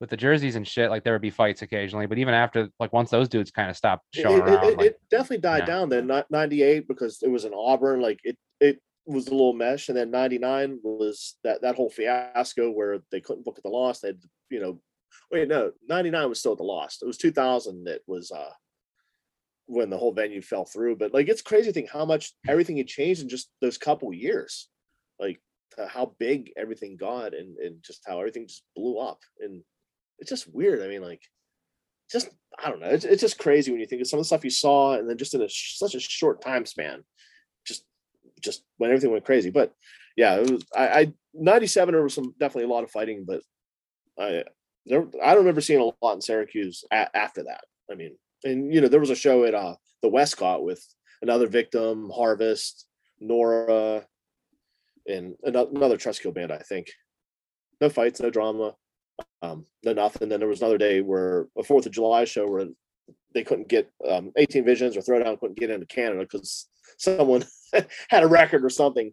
So they turned around and Matt Dunn booked a last minute show at the Westcott with those two bands, and it was set up. Throwdown they'd play one song, then 18 Visions would play a song, and it was kind of fun. But Throwdown, people are still going to mosh them. But no, it was just a normal 4th of July hangout there. It was kind of wild again, looking back at all those days and all that stuff. And man, if we'd have done a better job documenting all that, it is crazy to look back on it now and to think about too, like because while we're talking about it and like a few other people I've talked to here, like you and I have the common bond where we were at a lot of like Hellfest and Posse Fest. Like I know there was like More Than Music and like New Bedford and other fests like years prior, but I feel like the two fests that I just mentioned, like Hellfest and Posse Fest, were very influential on like This Is Hardcore, Sound and Fury, just everything that's going on today, basically. Like I feel like that kind of like set the tone. 100%, 100%. And I mean, all the others fests may have been their fest, but those two were the lifeblood. They really were like, when Keith, and not even like the 2004 5 when it got like ridiculous. But I last one I went to the very last one, but like the last one I went to I think was 2000, and then he moved to the fairgrounds, or well, it had to be 2000 because I moved to Philly after that, and I didn't go back up. But like 99 2000, it was a good mix of all these bands, and it from all different kind of genres and stuff. And then like when Posse Numbers, when Bob was doing that, it was more on, for the most part, like more of a traditional hardcore sound, not the new lead guitar, the scream. And I hate the term screamo, but like that stuff, like the Poison the Well, kind of those bands. Which, by the way, I still say that, and I've told people this, that Poison the Well set at Hellfest 2000. That's the set that changed everything forever. Because you got to think about this. At that time, the internet was in its infancy, but you had this fest, and that's why fests were great. You'd have all these people from all over the country and even the world come in for the weekend, and you'd hear bands you'd never heard before, or whatever. But fortunately, we were spoiled because Poison Well used to play up here, play in Syracuse all the time, or just up in that area. So they play this set that's just crazy, and I mean, as goofy as Nerdy might be as a song in 2022, at the time it was, as the kids say, it slaps or whatever dumb shit they're saying these days. But it was just like, it was like a bomb went off, and then everyone back to where they came from. It was like, check this band out. So then everybody starts mimicking this sound, and I've told Grabel this. I'm like, man, you owe everything to that record. And that came out the same day as Walls of Jericho on New Year's. Yep. That New Year's Day show. And but I truly believe that show, that set, changed music entirely, because no one gave a shit about any of that kind of sound and stuff. And then people got goofy in the 2000s with the record industry bands that sounded like that. But we'd all moved on anyway. Like, I was doing that zine, and I'm Mr. Straight Edge, Gorilla Biscuits, all that shit. But if you look at that old zine, I'm interviewing Race Trader and Poison the Well and 12 Tribes. But to me, they weren't hardcore in the sense of sounding like Agnostic Front, but they had hardcore ethics and people who listen to the same stuff. So I was interviewing them, and again, it was more hands in the pot, more different views, and it was cool being able to see all that and capture all that. So by the time Poison the Well and all those bands got big and all those new things came up, we were already gone. We moved on. Everything moved to other things. Like I said, in skateboarding and in music, like in the punk hardcore world, we're on these trends and stuff years before anyone's even touching them. So it's kind of cool like that. When I first started doing this podcast, I never would have thought that Poison the Well and Adele would come up so much, but Adele's come up recently because of the vinyl pressing plant issues, like bands talk about and hear about that. And then, like, I've always known this about Poison the Well because I love that record. And like, I remember exactly what you're talking about when it came out, January 1st, 2000, those two albums. And, but I didn't realize at the time, like at the exact time, I remember the set you're talking about because I was there. You can probably even see like pictures and videos of me standing right up front, like taking pictures with my shitty point and shoot camera. But on this podcast, I've talked to Ian Courtney and Rich Thurston and maybe even some other people about the fact that The Opposite of December is not only a flawless record, but it's like the most influential record of that era because of what you're saying. Like, so many bands, like, it changed everything. Like, you had clean vocals and screaming and mosh parts, like, all on one record. And I know, like, as Ian put it and Rich agreed, like, there was Morning Again and Culture before that. And if it wasn't for those bands, there wouldn't have been a Poison the Well, yada, yada, yada. But I'm just saying, like, when that record came out, like that, like everybody loved that record for one. It was because it was personal. But like Culture, Memento Mori with the Slayer riff, it's an awesome song. And even Morning Again, like, I love Morning Again, and I love the stuff that Kevin writes and like his introspective lyrics and stuff. But there was something different about that.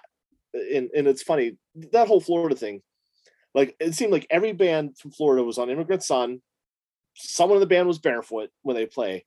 And I remember there was a show, I think it was Embrace Today and Newfound Glory at the Westcott. And I didn't know who Newfound Glory was, but I knew they had a record on Immigrant Son, and they're setting up and someone doesn't have their shoes on. I'm like, oh man, this is going to be great. It's something I don't know. It's going to sound like, and then it was, they sound like Newfound Glory. I was like, oh my God. I was so bummed. That's a band I never really got into. They played the Goodbye song, which I thought that was pretty. I was like, this song was pretty cool. And I guess they didn't want to play it or something. I don't know, but yeah, they're the only shoeless band from Florida that didn't sound like all the other bands. But I'm grateful for that Poison the Well record. I'm going to listen to it when we're done. It's flawless and it's timeless. Like, you can listen to it now and it sounds just as good as it did 22 years ago. And yeah, people like to shit on it too. But it's funny though. I couldn't play a Newfound Glory song out to you, but like, those are the bands, like, and my girlfriend doesn't like those bands, but like, those are the bands like from like hardcore adjacent, as the kids say now, like that she would be familiar with. Like she'll mention like Fall Out Boy and Newfound Glory, and even to her, I'm like, that's like people like think that's like emo or screamo or like you were saying in the beginning, and I'm like, I don't want to be that loser that has to like explain everything down to a science, so I just don't even say anything. And now I'm like just fine with people thinking that it's like that screaming music that I listen to, like I'm just like, I don't care anymore, it's You whatever. can't fight that fight anyway. It's Yeah. done.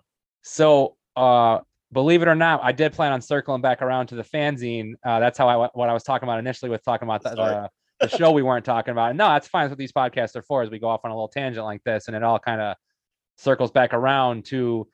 So when did you kind of start doing Start Today? Was that like the early 2000s then, like 2002, I want to say, right?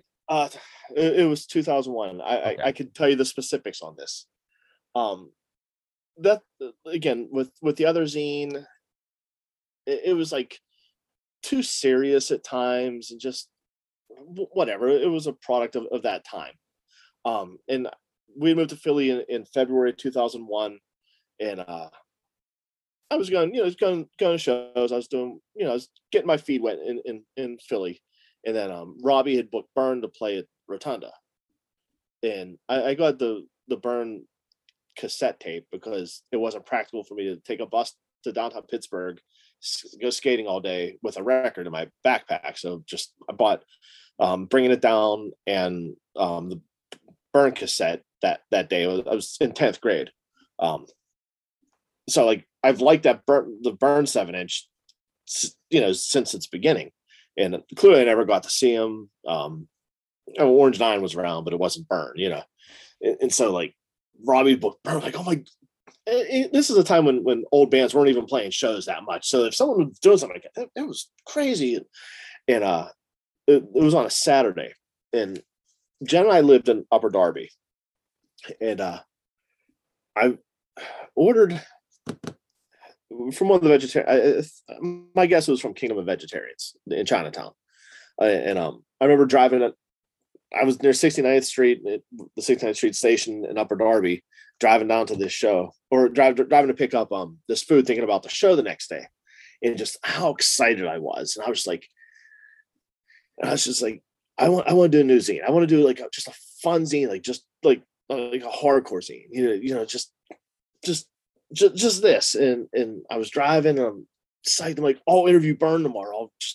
And I did. It wasn't very good. My pictures weren't very good, but it didn't matter because I was excited. And I was listening to Gorilla Biscuit Start Today at the time. And that's literally how it was like, I'll call it Start Today. And the other reason that I did it was I was like, I'll make Start Today Suicidal Tendencies, the ST ripoff shirts. I never did that. I always wanted to, but that's honestly one of the reasons I named it Start Today was I just wanted to do a Start Today Suicidal ripoff shirt. But so I got this idea, and like that first issue was only 16 pages.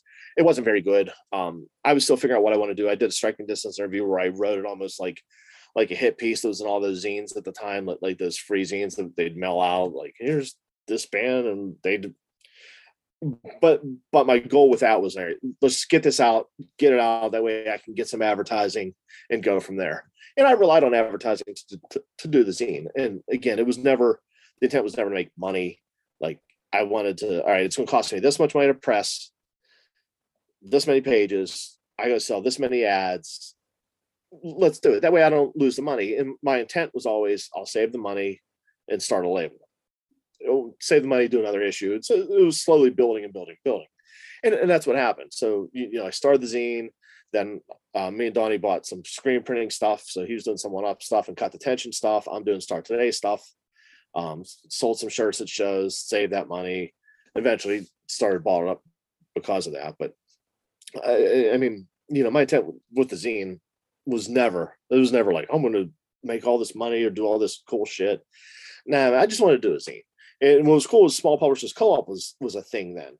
And for anybody who's listening who doesn't know, it was a thing in Florida where the company had some ins with people who ran printing presses. So they would go in on at night, and 1 week they'd print on white wove paper. Then the following week they would do newsprint back and forth. So those first couple issues to Start Today were actually on newsprint, so it was cheaper. Then I was able to get enough advertising, enough interest that I was able to do white wove, which was it just looked better. So when Start Today 6 came out, small publishers had gone out of business. And I had a friend who worked at Kinko's, and they were supposed to hook me up with a discount. Like, I forget what it was, but so I got the first run back, and they looked like Atari 2600 graphics. Like everything looked like shit. And I was like, I'm sure somebody got fired over this because it was like 500 zines. I'm like, I can't use these. This is terrible. So even the second run's not that good. And so then I was facing this problem, like, where I still want to do it, but I mean, Small Publishers Co-op was the cheapest way to do it. You know, you do 1,000 for $1,000 or whatever it was, and like Kinko's, I paid way too much for that. So I was like, well, I still want to do this. What can I, how can I do it? So I came up with the idea that I was just doing it as a free PDF, like a downloadable PDF, because to me, like I said, it was never about making the money. So if I don't have to run ads, I don't have to pay for it. Here you go. Then I wasn't limited to pages, to a page count, to deadlines. I could just do it as I could. The funny thing is, like, Dead Zine minus the cover page, and on the last few, I've done like an intro page for an interview where I'll do like a full page of a band with their logo. That's the only thing I'll do in Photoshop. Everything else, I literally print it out, glue stick it, double-sided tape it, cut it, and I've used the same backgrounds for every issue. Like, I have a stack of them, and I just reprint them. And I could do it all on the computer. Like, I was messing around doing a couple of photo pages, and I was just like, that's a nice straight line. I don't want that. Like, I like building. I like putting it together. I like going to Kinko's, printing the photos. For me, it's the whole process. I mean, I love that people like it. I love that people are excited for it, and there's all this stuff. But at the end of the day, it's for me. Like, it's what I like doing, and it's why I want to do another one. But I put all this pressure on myself and all these expectations and all this, and I'm like, if I can't live up to it, should I do it? Like, I was dead set that last issue I did was it. The back cover is a Bane quote, and it's a picture of Bane. It was like, that's why I did that. I was like, we're done. And even when I struggled to get that done, the Bane interview was so good that that's what pushed me. Like, people need to read this, because I don't know Aaron, and he sent me this interview back that was just so open and so honest and so real. I was like, reading, oh my God, like, this has to be out there. Like, this has to, but right now I just don't know. I've done some photo pages for a new issue. I have random notes, like a serial killer of things that I either want to talk about, but like, I don't know what bands to interview, because I've done, not all, but I've done the ones I really wanted to do. And I'm 46. I'm writing to a different audience, but I don't want it to be back in my day or any of that preachy bullshit. But I can't relate. And I may have written this in an old issue too, like, hardcore. I mean, I was poor growing up. So in a sense, like getting into like punk and skateboarding, it gave me an excuse to not have to go to the prom and do all that bullshit that people did in high school, because I was fucking poor and I was embarrassed. So, like, I use that as a shield too. And I mean, I wasn't as poor as some people. Don't get me wrong. I wasn't eating a fucking can of beans or anything like that. But I mean, there wasn't a whole lot of money going around. And how are we not forgetting the struggle, not forgetting the streets, when you're at a show with a $1,100 iPhone? And I mean, it's a changing at times, but people are traveling. They're getting good hotels and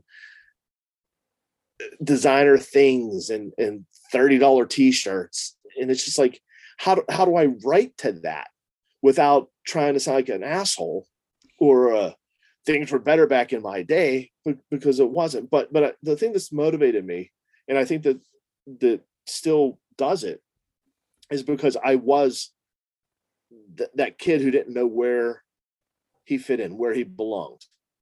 And like, so when I do the zine, like, I want it to be a thing where someone who feels that way might pick it up, and it might have that lasting impact, like, and do good things from it, for their life, for other people's lives, for whatever it might be. And I know it's kind of corny to say, but I mean, that's what I've always, minus the Suicidal Tendencies ripoff, that's what I've always wanted the zine to be, was something like that. And I know it's like a Bane song, like Can We Start Again? Like, this is where but it was like someone, I got lucky and I found this. So somewhere somebody needs this. They need it. And it's not the best scene in the world. I mean, I could look at 100 others that are better. I could look at 100 others that are worse, but and I want to write things that are important, or things that I feel important. I want to do a whole issue just based on the concepts of the songs behind Shelter's A Day in the Supreme. I love that record so much. Like Better Way. Is that the record? A Day in the Supreme? I think that's the record. The one with Better Way and Progressive Man. Like, I love that record so much. I can't remember the names of the records. I've told Greg this too. Like, I just want to do like 10 little articles just based on concepts of the songs. But again, I don't want to come across preachy either. And it's a fine line. And I want to keep it fun, and I want to use the varsity fonts and all the crap that I do. But I think right now that I can't do this new issue because I have these expectations that I set for myself. And if I can't meet them, I don't want to do it. And it's stupid, where I should just start working on it and then let the chips fall where they may. I mean, I have interview questions like for Magnitude written up. Like, I'm ready to go. I don't know. And I'm not trying to cause drama or dirt or anything, but like, I don't know, like Eco Strike. I know they're playing the last show in Philly in a couple weeks, and I haven't really talked to Lennon much during any of this stuff. So I don't know what's going on with him. And this isn't like a dig at him or anything. But I really want to do an Eco Strike interview because I really love that band. And I texted him, I don't know, we'll just say like 4 or 5 months ago, sometime in late 2021. I was like, yo, what's up? And what's going on? He's like, oh, nothing. And I was like, I'm working on a new issue. Do you want to do like an interview like for Eco Strike and plead your case in like Florida hardcore, like all of that? And he never got back to me, like in a text. And I was like, all right. I mean, we all go through things, and I get that. And again, like I said, this has nothing to do with him or anything like that. But I wanted to do an Eco Strike interview, so like I had all the questions, I had all this stuff written out before I even texted him, because I mean, I've known him for a long time. I wasn't expecting that. So it's like, all right, now back to the drawing board. What am I going to do with this? So I don't know.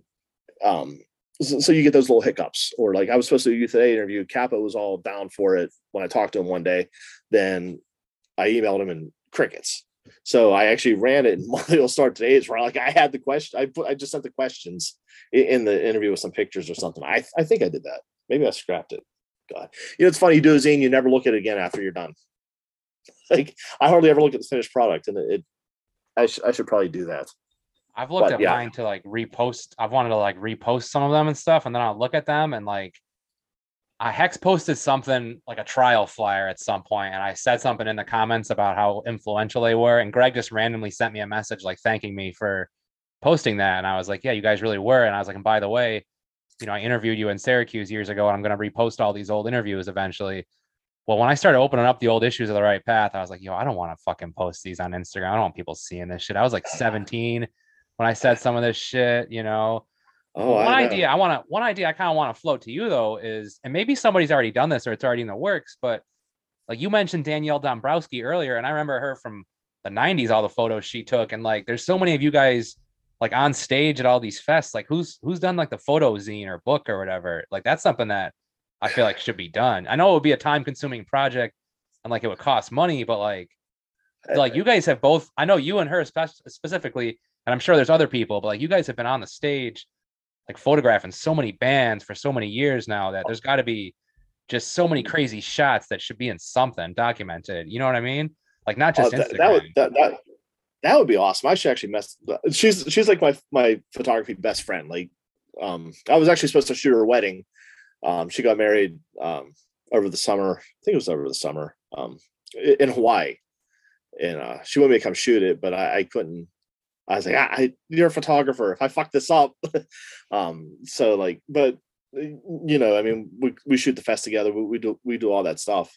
I'm when we get done, I'm going to text her, and she actually, right before we go on, she texted me some flyer for an old ad business card that she had made from when was that? 97. She just found it, and I think she just put it on Instagram actually too. So I should ask her about that. She actually texted me one day. She goes, like on Instagram, she can't tell sometimes who took the photo, whether it was me or her. Like when she's scrolling through the feed to see whose photo it is, which I took as a compliment because I always liked her stuff growing up, or not growing up, but before I was like shooting stuff, I always knew who Danielle was. And there's actually a new Earth Crisis 7-inch coming out. I don't know if it's new songs.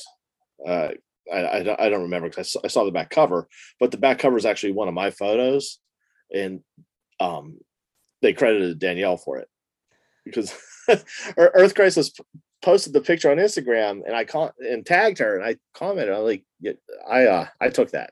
It was in Philly with Eco Strike, and so for a couple minutes, Scott messages me. He goes,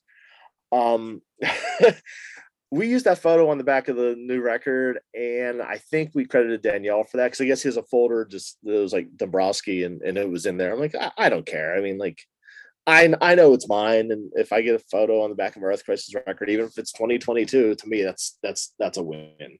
So, but yeah, I mean, she's sitting on way more than I am because she used film and good stuff, and like I said, I got them crappy point and shoots from 2001 that are barely worthy for Instagram, but she's been very helpful with me trying to learn things and figure things out, and we pick each other's brains. And actually, when we were at our friend JC Carey, he's incredible too.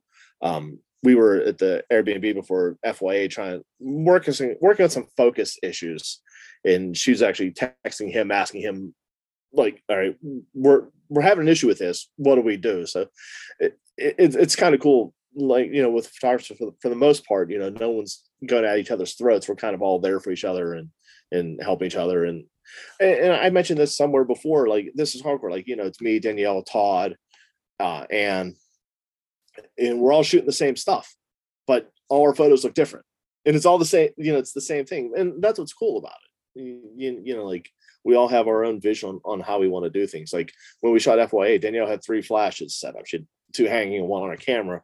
I had 1, so her photos are got a lot more stuff lit up, where mine's a little more dark in the background, more on the subject. But that's how I like to shoot things. And I would love. I wish I knew how to do all the off-camera flash stuff, so I could do stuff like that. So I take what I do and say, no, that's what I like doing. But in reality, if I could really blow everything out, I would do that too. But yeah, it's a good group of people, and I've missed them a lot. So I'm looking forward to the This Is Hardcore reunion sometime this summer. What about that, like, Abnegation reunion? Are you gonna be going to all that too, or? Yeah, that's like an hour from my house. I'm going to throw a fisheye on and just blow up blow my flash a lot and make it really like it's 95. Yeah.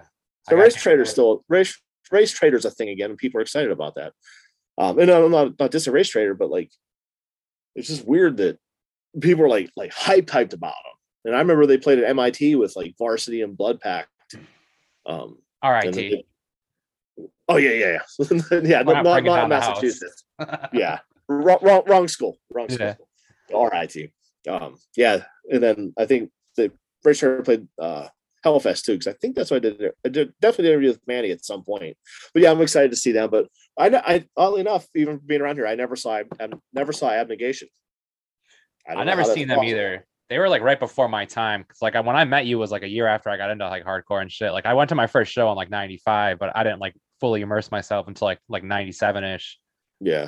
But I'm going to have Dave Steele on here, like definitely before the reunion to talk to him about all that and other eerie memories. I mean, you saw I had EMS on last year too. So I'm trying to branch out more. Initially I was just going to do like Rochester and Buffalo and Syracuse, but I'm like, that's kind of like pretty niche. Like, I mean, I still have a ton of people from this area to interview, but I'm like, on top of the fact that it's cool to interview people like you, because it's cool just to catch up and shoot the shit for a couple hours with someone you haven't talked to. And like, I mean, it's probably been like 15 or 20 years since you and I realistically talked to each other, So yeah, absolutely. It's definitely fun. And then like, there's always you always learn something from one of these interviews too, But I guess we are kind of getting to that point now where I'll probably ask you like, and I know, like I always say, there's always going to be like a text or a message like 10 minutes after we end the Zoom where you're going to be like, I didn't talk about this or that, or I forgot about this, but like, what can you think of offhand? Like right now, are there things that we didn't discuss that you'd want to like talk about in an interview like this?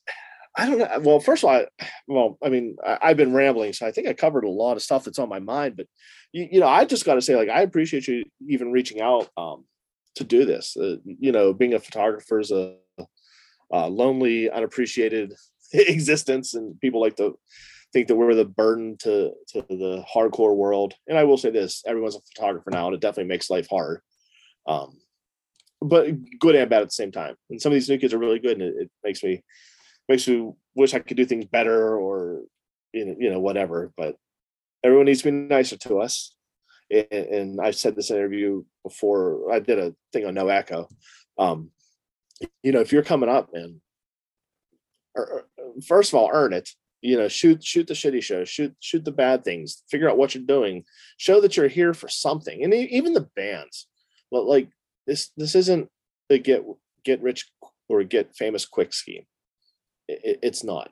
And because people like Josh Grabel or Chris Wren have had some success with this, or even like Every Time I Die, but none of those entities came into this with the intent to get rich and famous.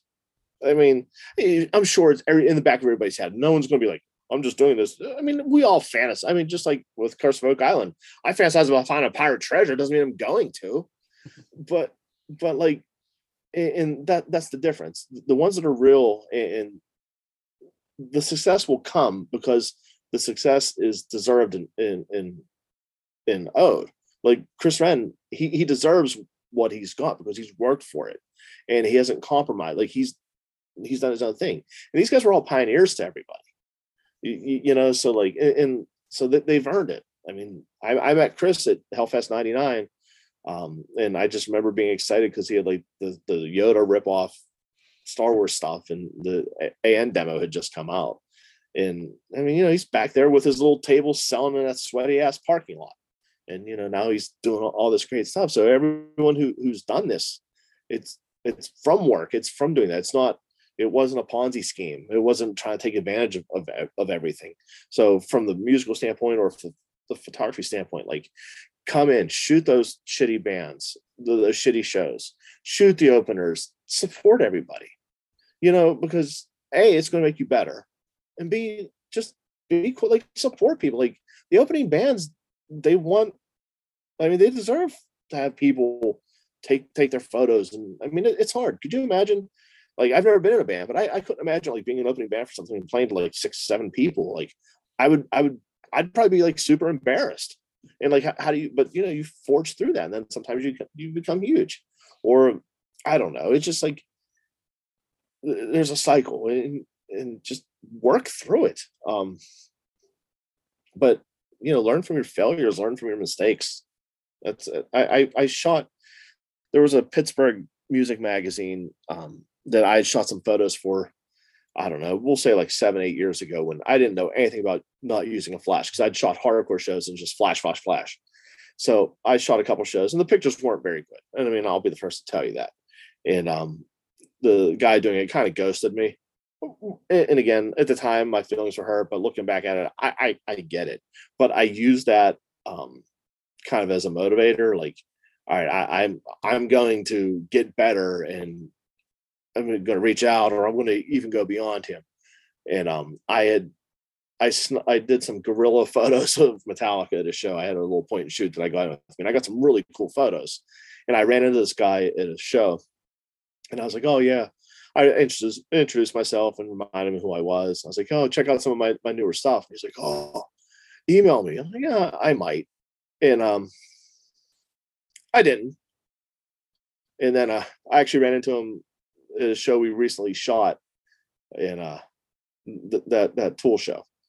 And I saw his stuff online for the Pittsburgh Post-Gazette, some photos. And I'm like, and I'm not egotistical by any stretch, but I was like, yeah, I fucking crushed this. Like, but it was a driving force for all those years because my own shortcomings, my own fuck up, but it was nothing. I was like, no, man, I deserve to be here. Like, I can do this. Let me figure out how to do this. But even now, I'm like, I should have done that different, or I wish I would have done that. But that's again, the problem with shooting concerts is you just never know what you're going to get. So, but yeah, do the thing. I appreciate. I like what you do. Like I said, I wasn't blowing smoke when I said actually listen to your podcast, because it gets to good stuff, not just a bunch of nonsense I don't care about because someone's trying to fluff their ego or make money doing a podcast, just like everything else. But I mean, there's a theme here. So Yeah, I'm definitely not making any money on this enterprise. That definitely was not meant as a pun either. That was just kind of happened to slip out like that. It was a good pun. I was impressed. Yeah. So I take it back.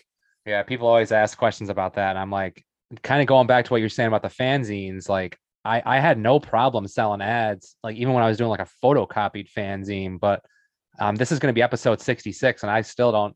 I don't know if I have to like contact like record labels more, like get more in close contact with them or what. But I don't know how to really do like ad spots with this, and I don't want to sound dumb. Maybe I'll cut this part out of the conversation when I put this episode out. But but that's the thing. Do labels even have to advertise anymore? Yeah, it's true too. You know, I mean, again, if you want to cut this out just as a regular discussion, like that, like with the zine, like fortunately the PDF thing was like, I couldn't even, labels don't have to advertise because everything's at your fingertips now. There's the Bandcamp pages. It's easy to build a web page. It's easy to do all this stuff and get all this information out there. And there's not that fest like Hellfest, or I mean, there's this hardcore, but even, I mean, you've been there, like the merch tables. It's not like it was. People aren't doing the limited presses. It's that part of the culture is gone. So it's like, yeah, maybe there isn't advertising, because if I don't know if I would even need, like, if I was in that position where I had a successful business like that, do I even have to advertise? Well, I guess you might not. I guess with that being said, if this makes the cutting floor, somebody from Liquid Death get a hold of me ASAP, and I'll put a sponsor out for you guys or something then, because I think Jeff might be onto something here. So yeah, they provided the drinks at FYA. Yeah, they look at most of our photos, you'll see a Liquid Death can. They're on who was I? Steve-O. I listened to a couple of his episodes. There's always that joke, like you got a face for podcasting or whatever. Steve-O does not have a voice for podcasting. That's for fucking sure. I've been listening to his podcast lately though, because he's got cool people on there, and he's got the Liquid Death sponsors, and like a lot of the wrestling ones I listen to, they have like, I don't want to have like Manscaped and shit like that for like sponsors and shit, but like it'd be nice to get a couple extra bucks to, like I say in the beginning of the episode, to like buy like a camera to like shoot some live interviews. Like we were going back to what we were talking about in the beginning. Like it's nice doing this like on Zoom because it has more of a personal feel, but like there's nothing that beats, like I have a couple lapel like clip-on mics now, so I plan on like doing like in-person like interviews, like whether it be like at a show or like a more intimate thing where there's no background noise. Like it's just so much better to have like the in-person conversation versus like emailing somebody or like calling them on the phone even, like, you know what I mean? So but yeah, no, that's pretty much what we got left. So you got any like shout outs or anything else you want to throw in the conversation, I guess?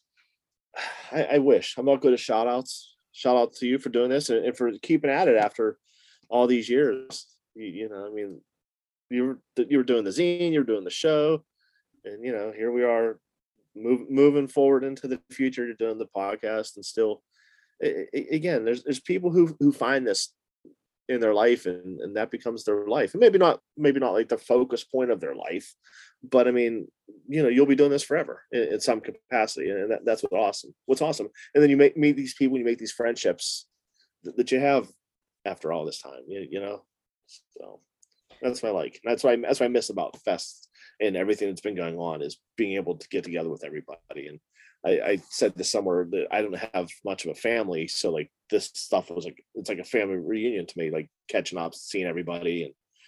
And God, I sound like an H2O song, but it's true. Yeah, all the corny hardcore cliches are actually, they ring pretty true in my existence. So yeah, before I had kids, I agree. This was definitely my only family, and now that I have like kids, it's kind of like having a family, and that's kind of part of the reason why I do the podcast too, is just to kind of have something for them to listen to when they get older. If they ask any questions about the weird music that they know that I'm into, or maybe it won't sound weird to them when they get older. I guess we'll see. And that's what I was telling Frank. Like, he has his two girls, and he's a great dad, but he needs that skateboarding because that's his life too. His life isn't simply just being a father, and it keeps you grounded, and it's needed and necessary. So keep the podcast because that keeps you more well-rounded and lets you still hold on to who you are at the core. All right, so that's going to wrap up episode 66. I want to thank Jeff for taking the time to do the interview. I got a bunch of episodes coming up in the next few weeks, but also a programming note. My son has a birthday. If you're listening to this, probably when it comes out, it's today.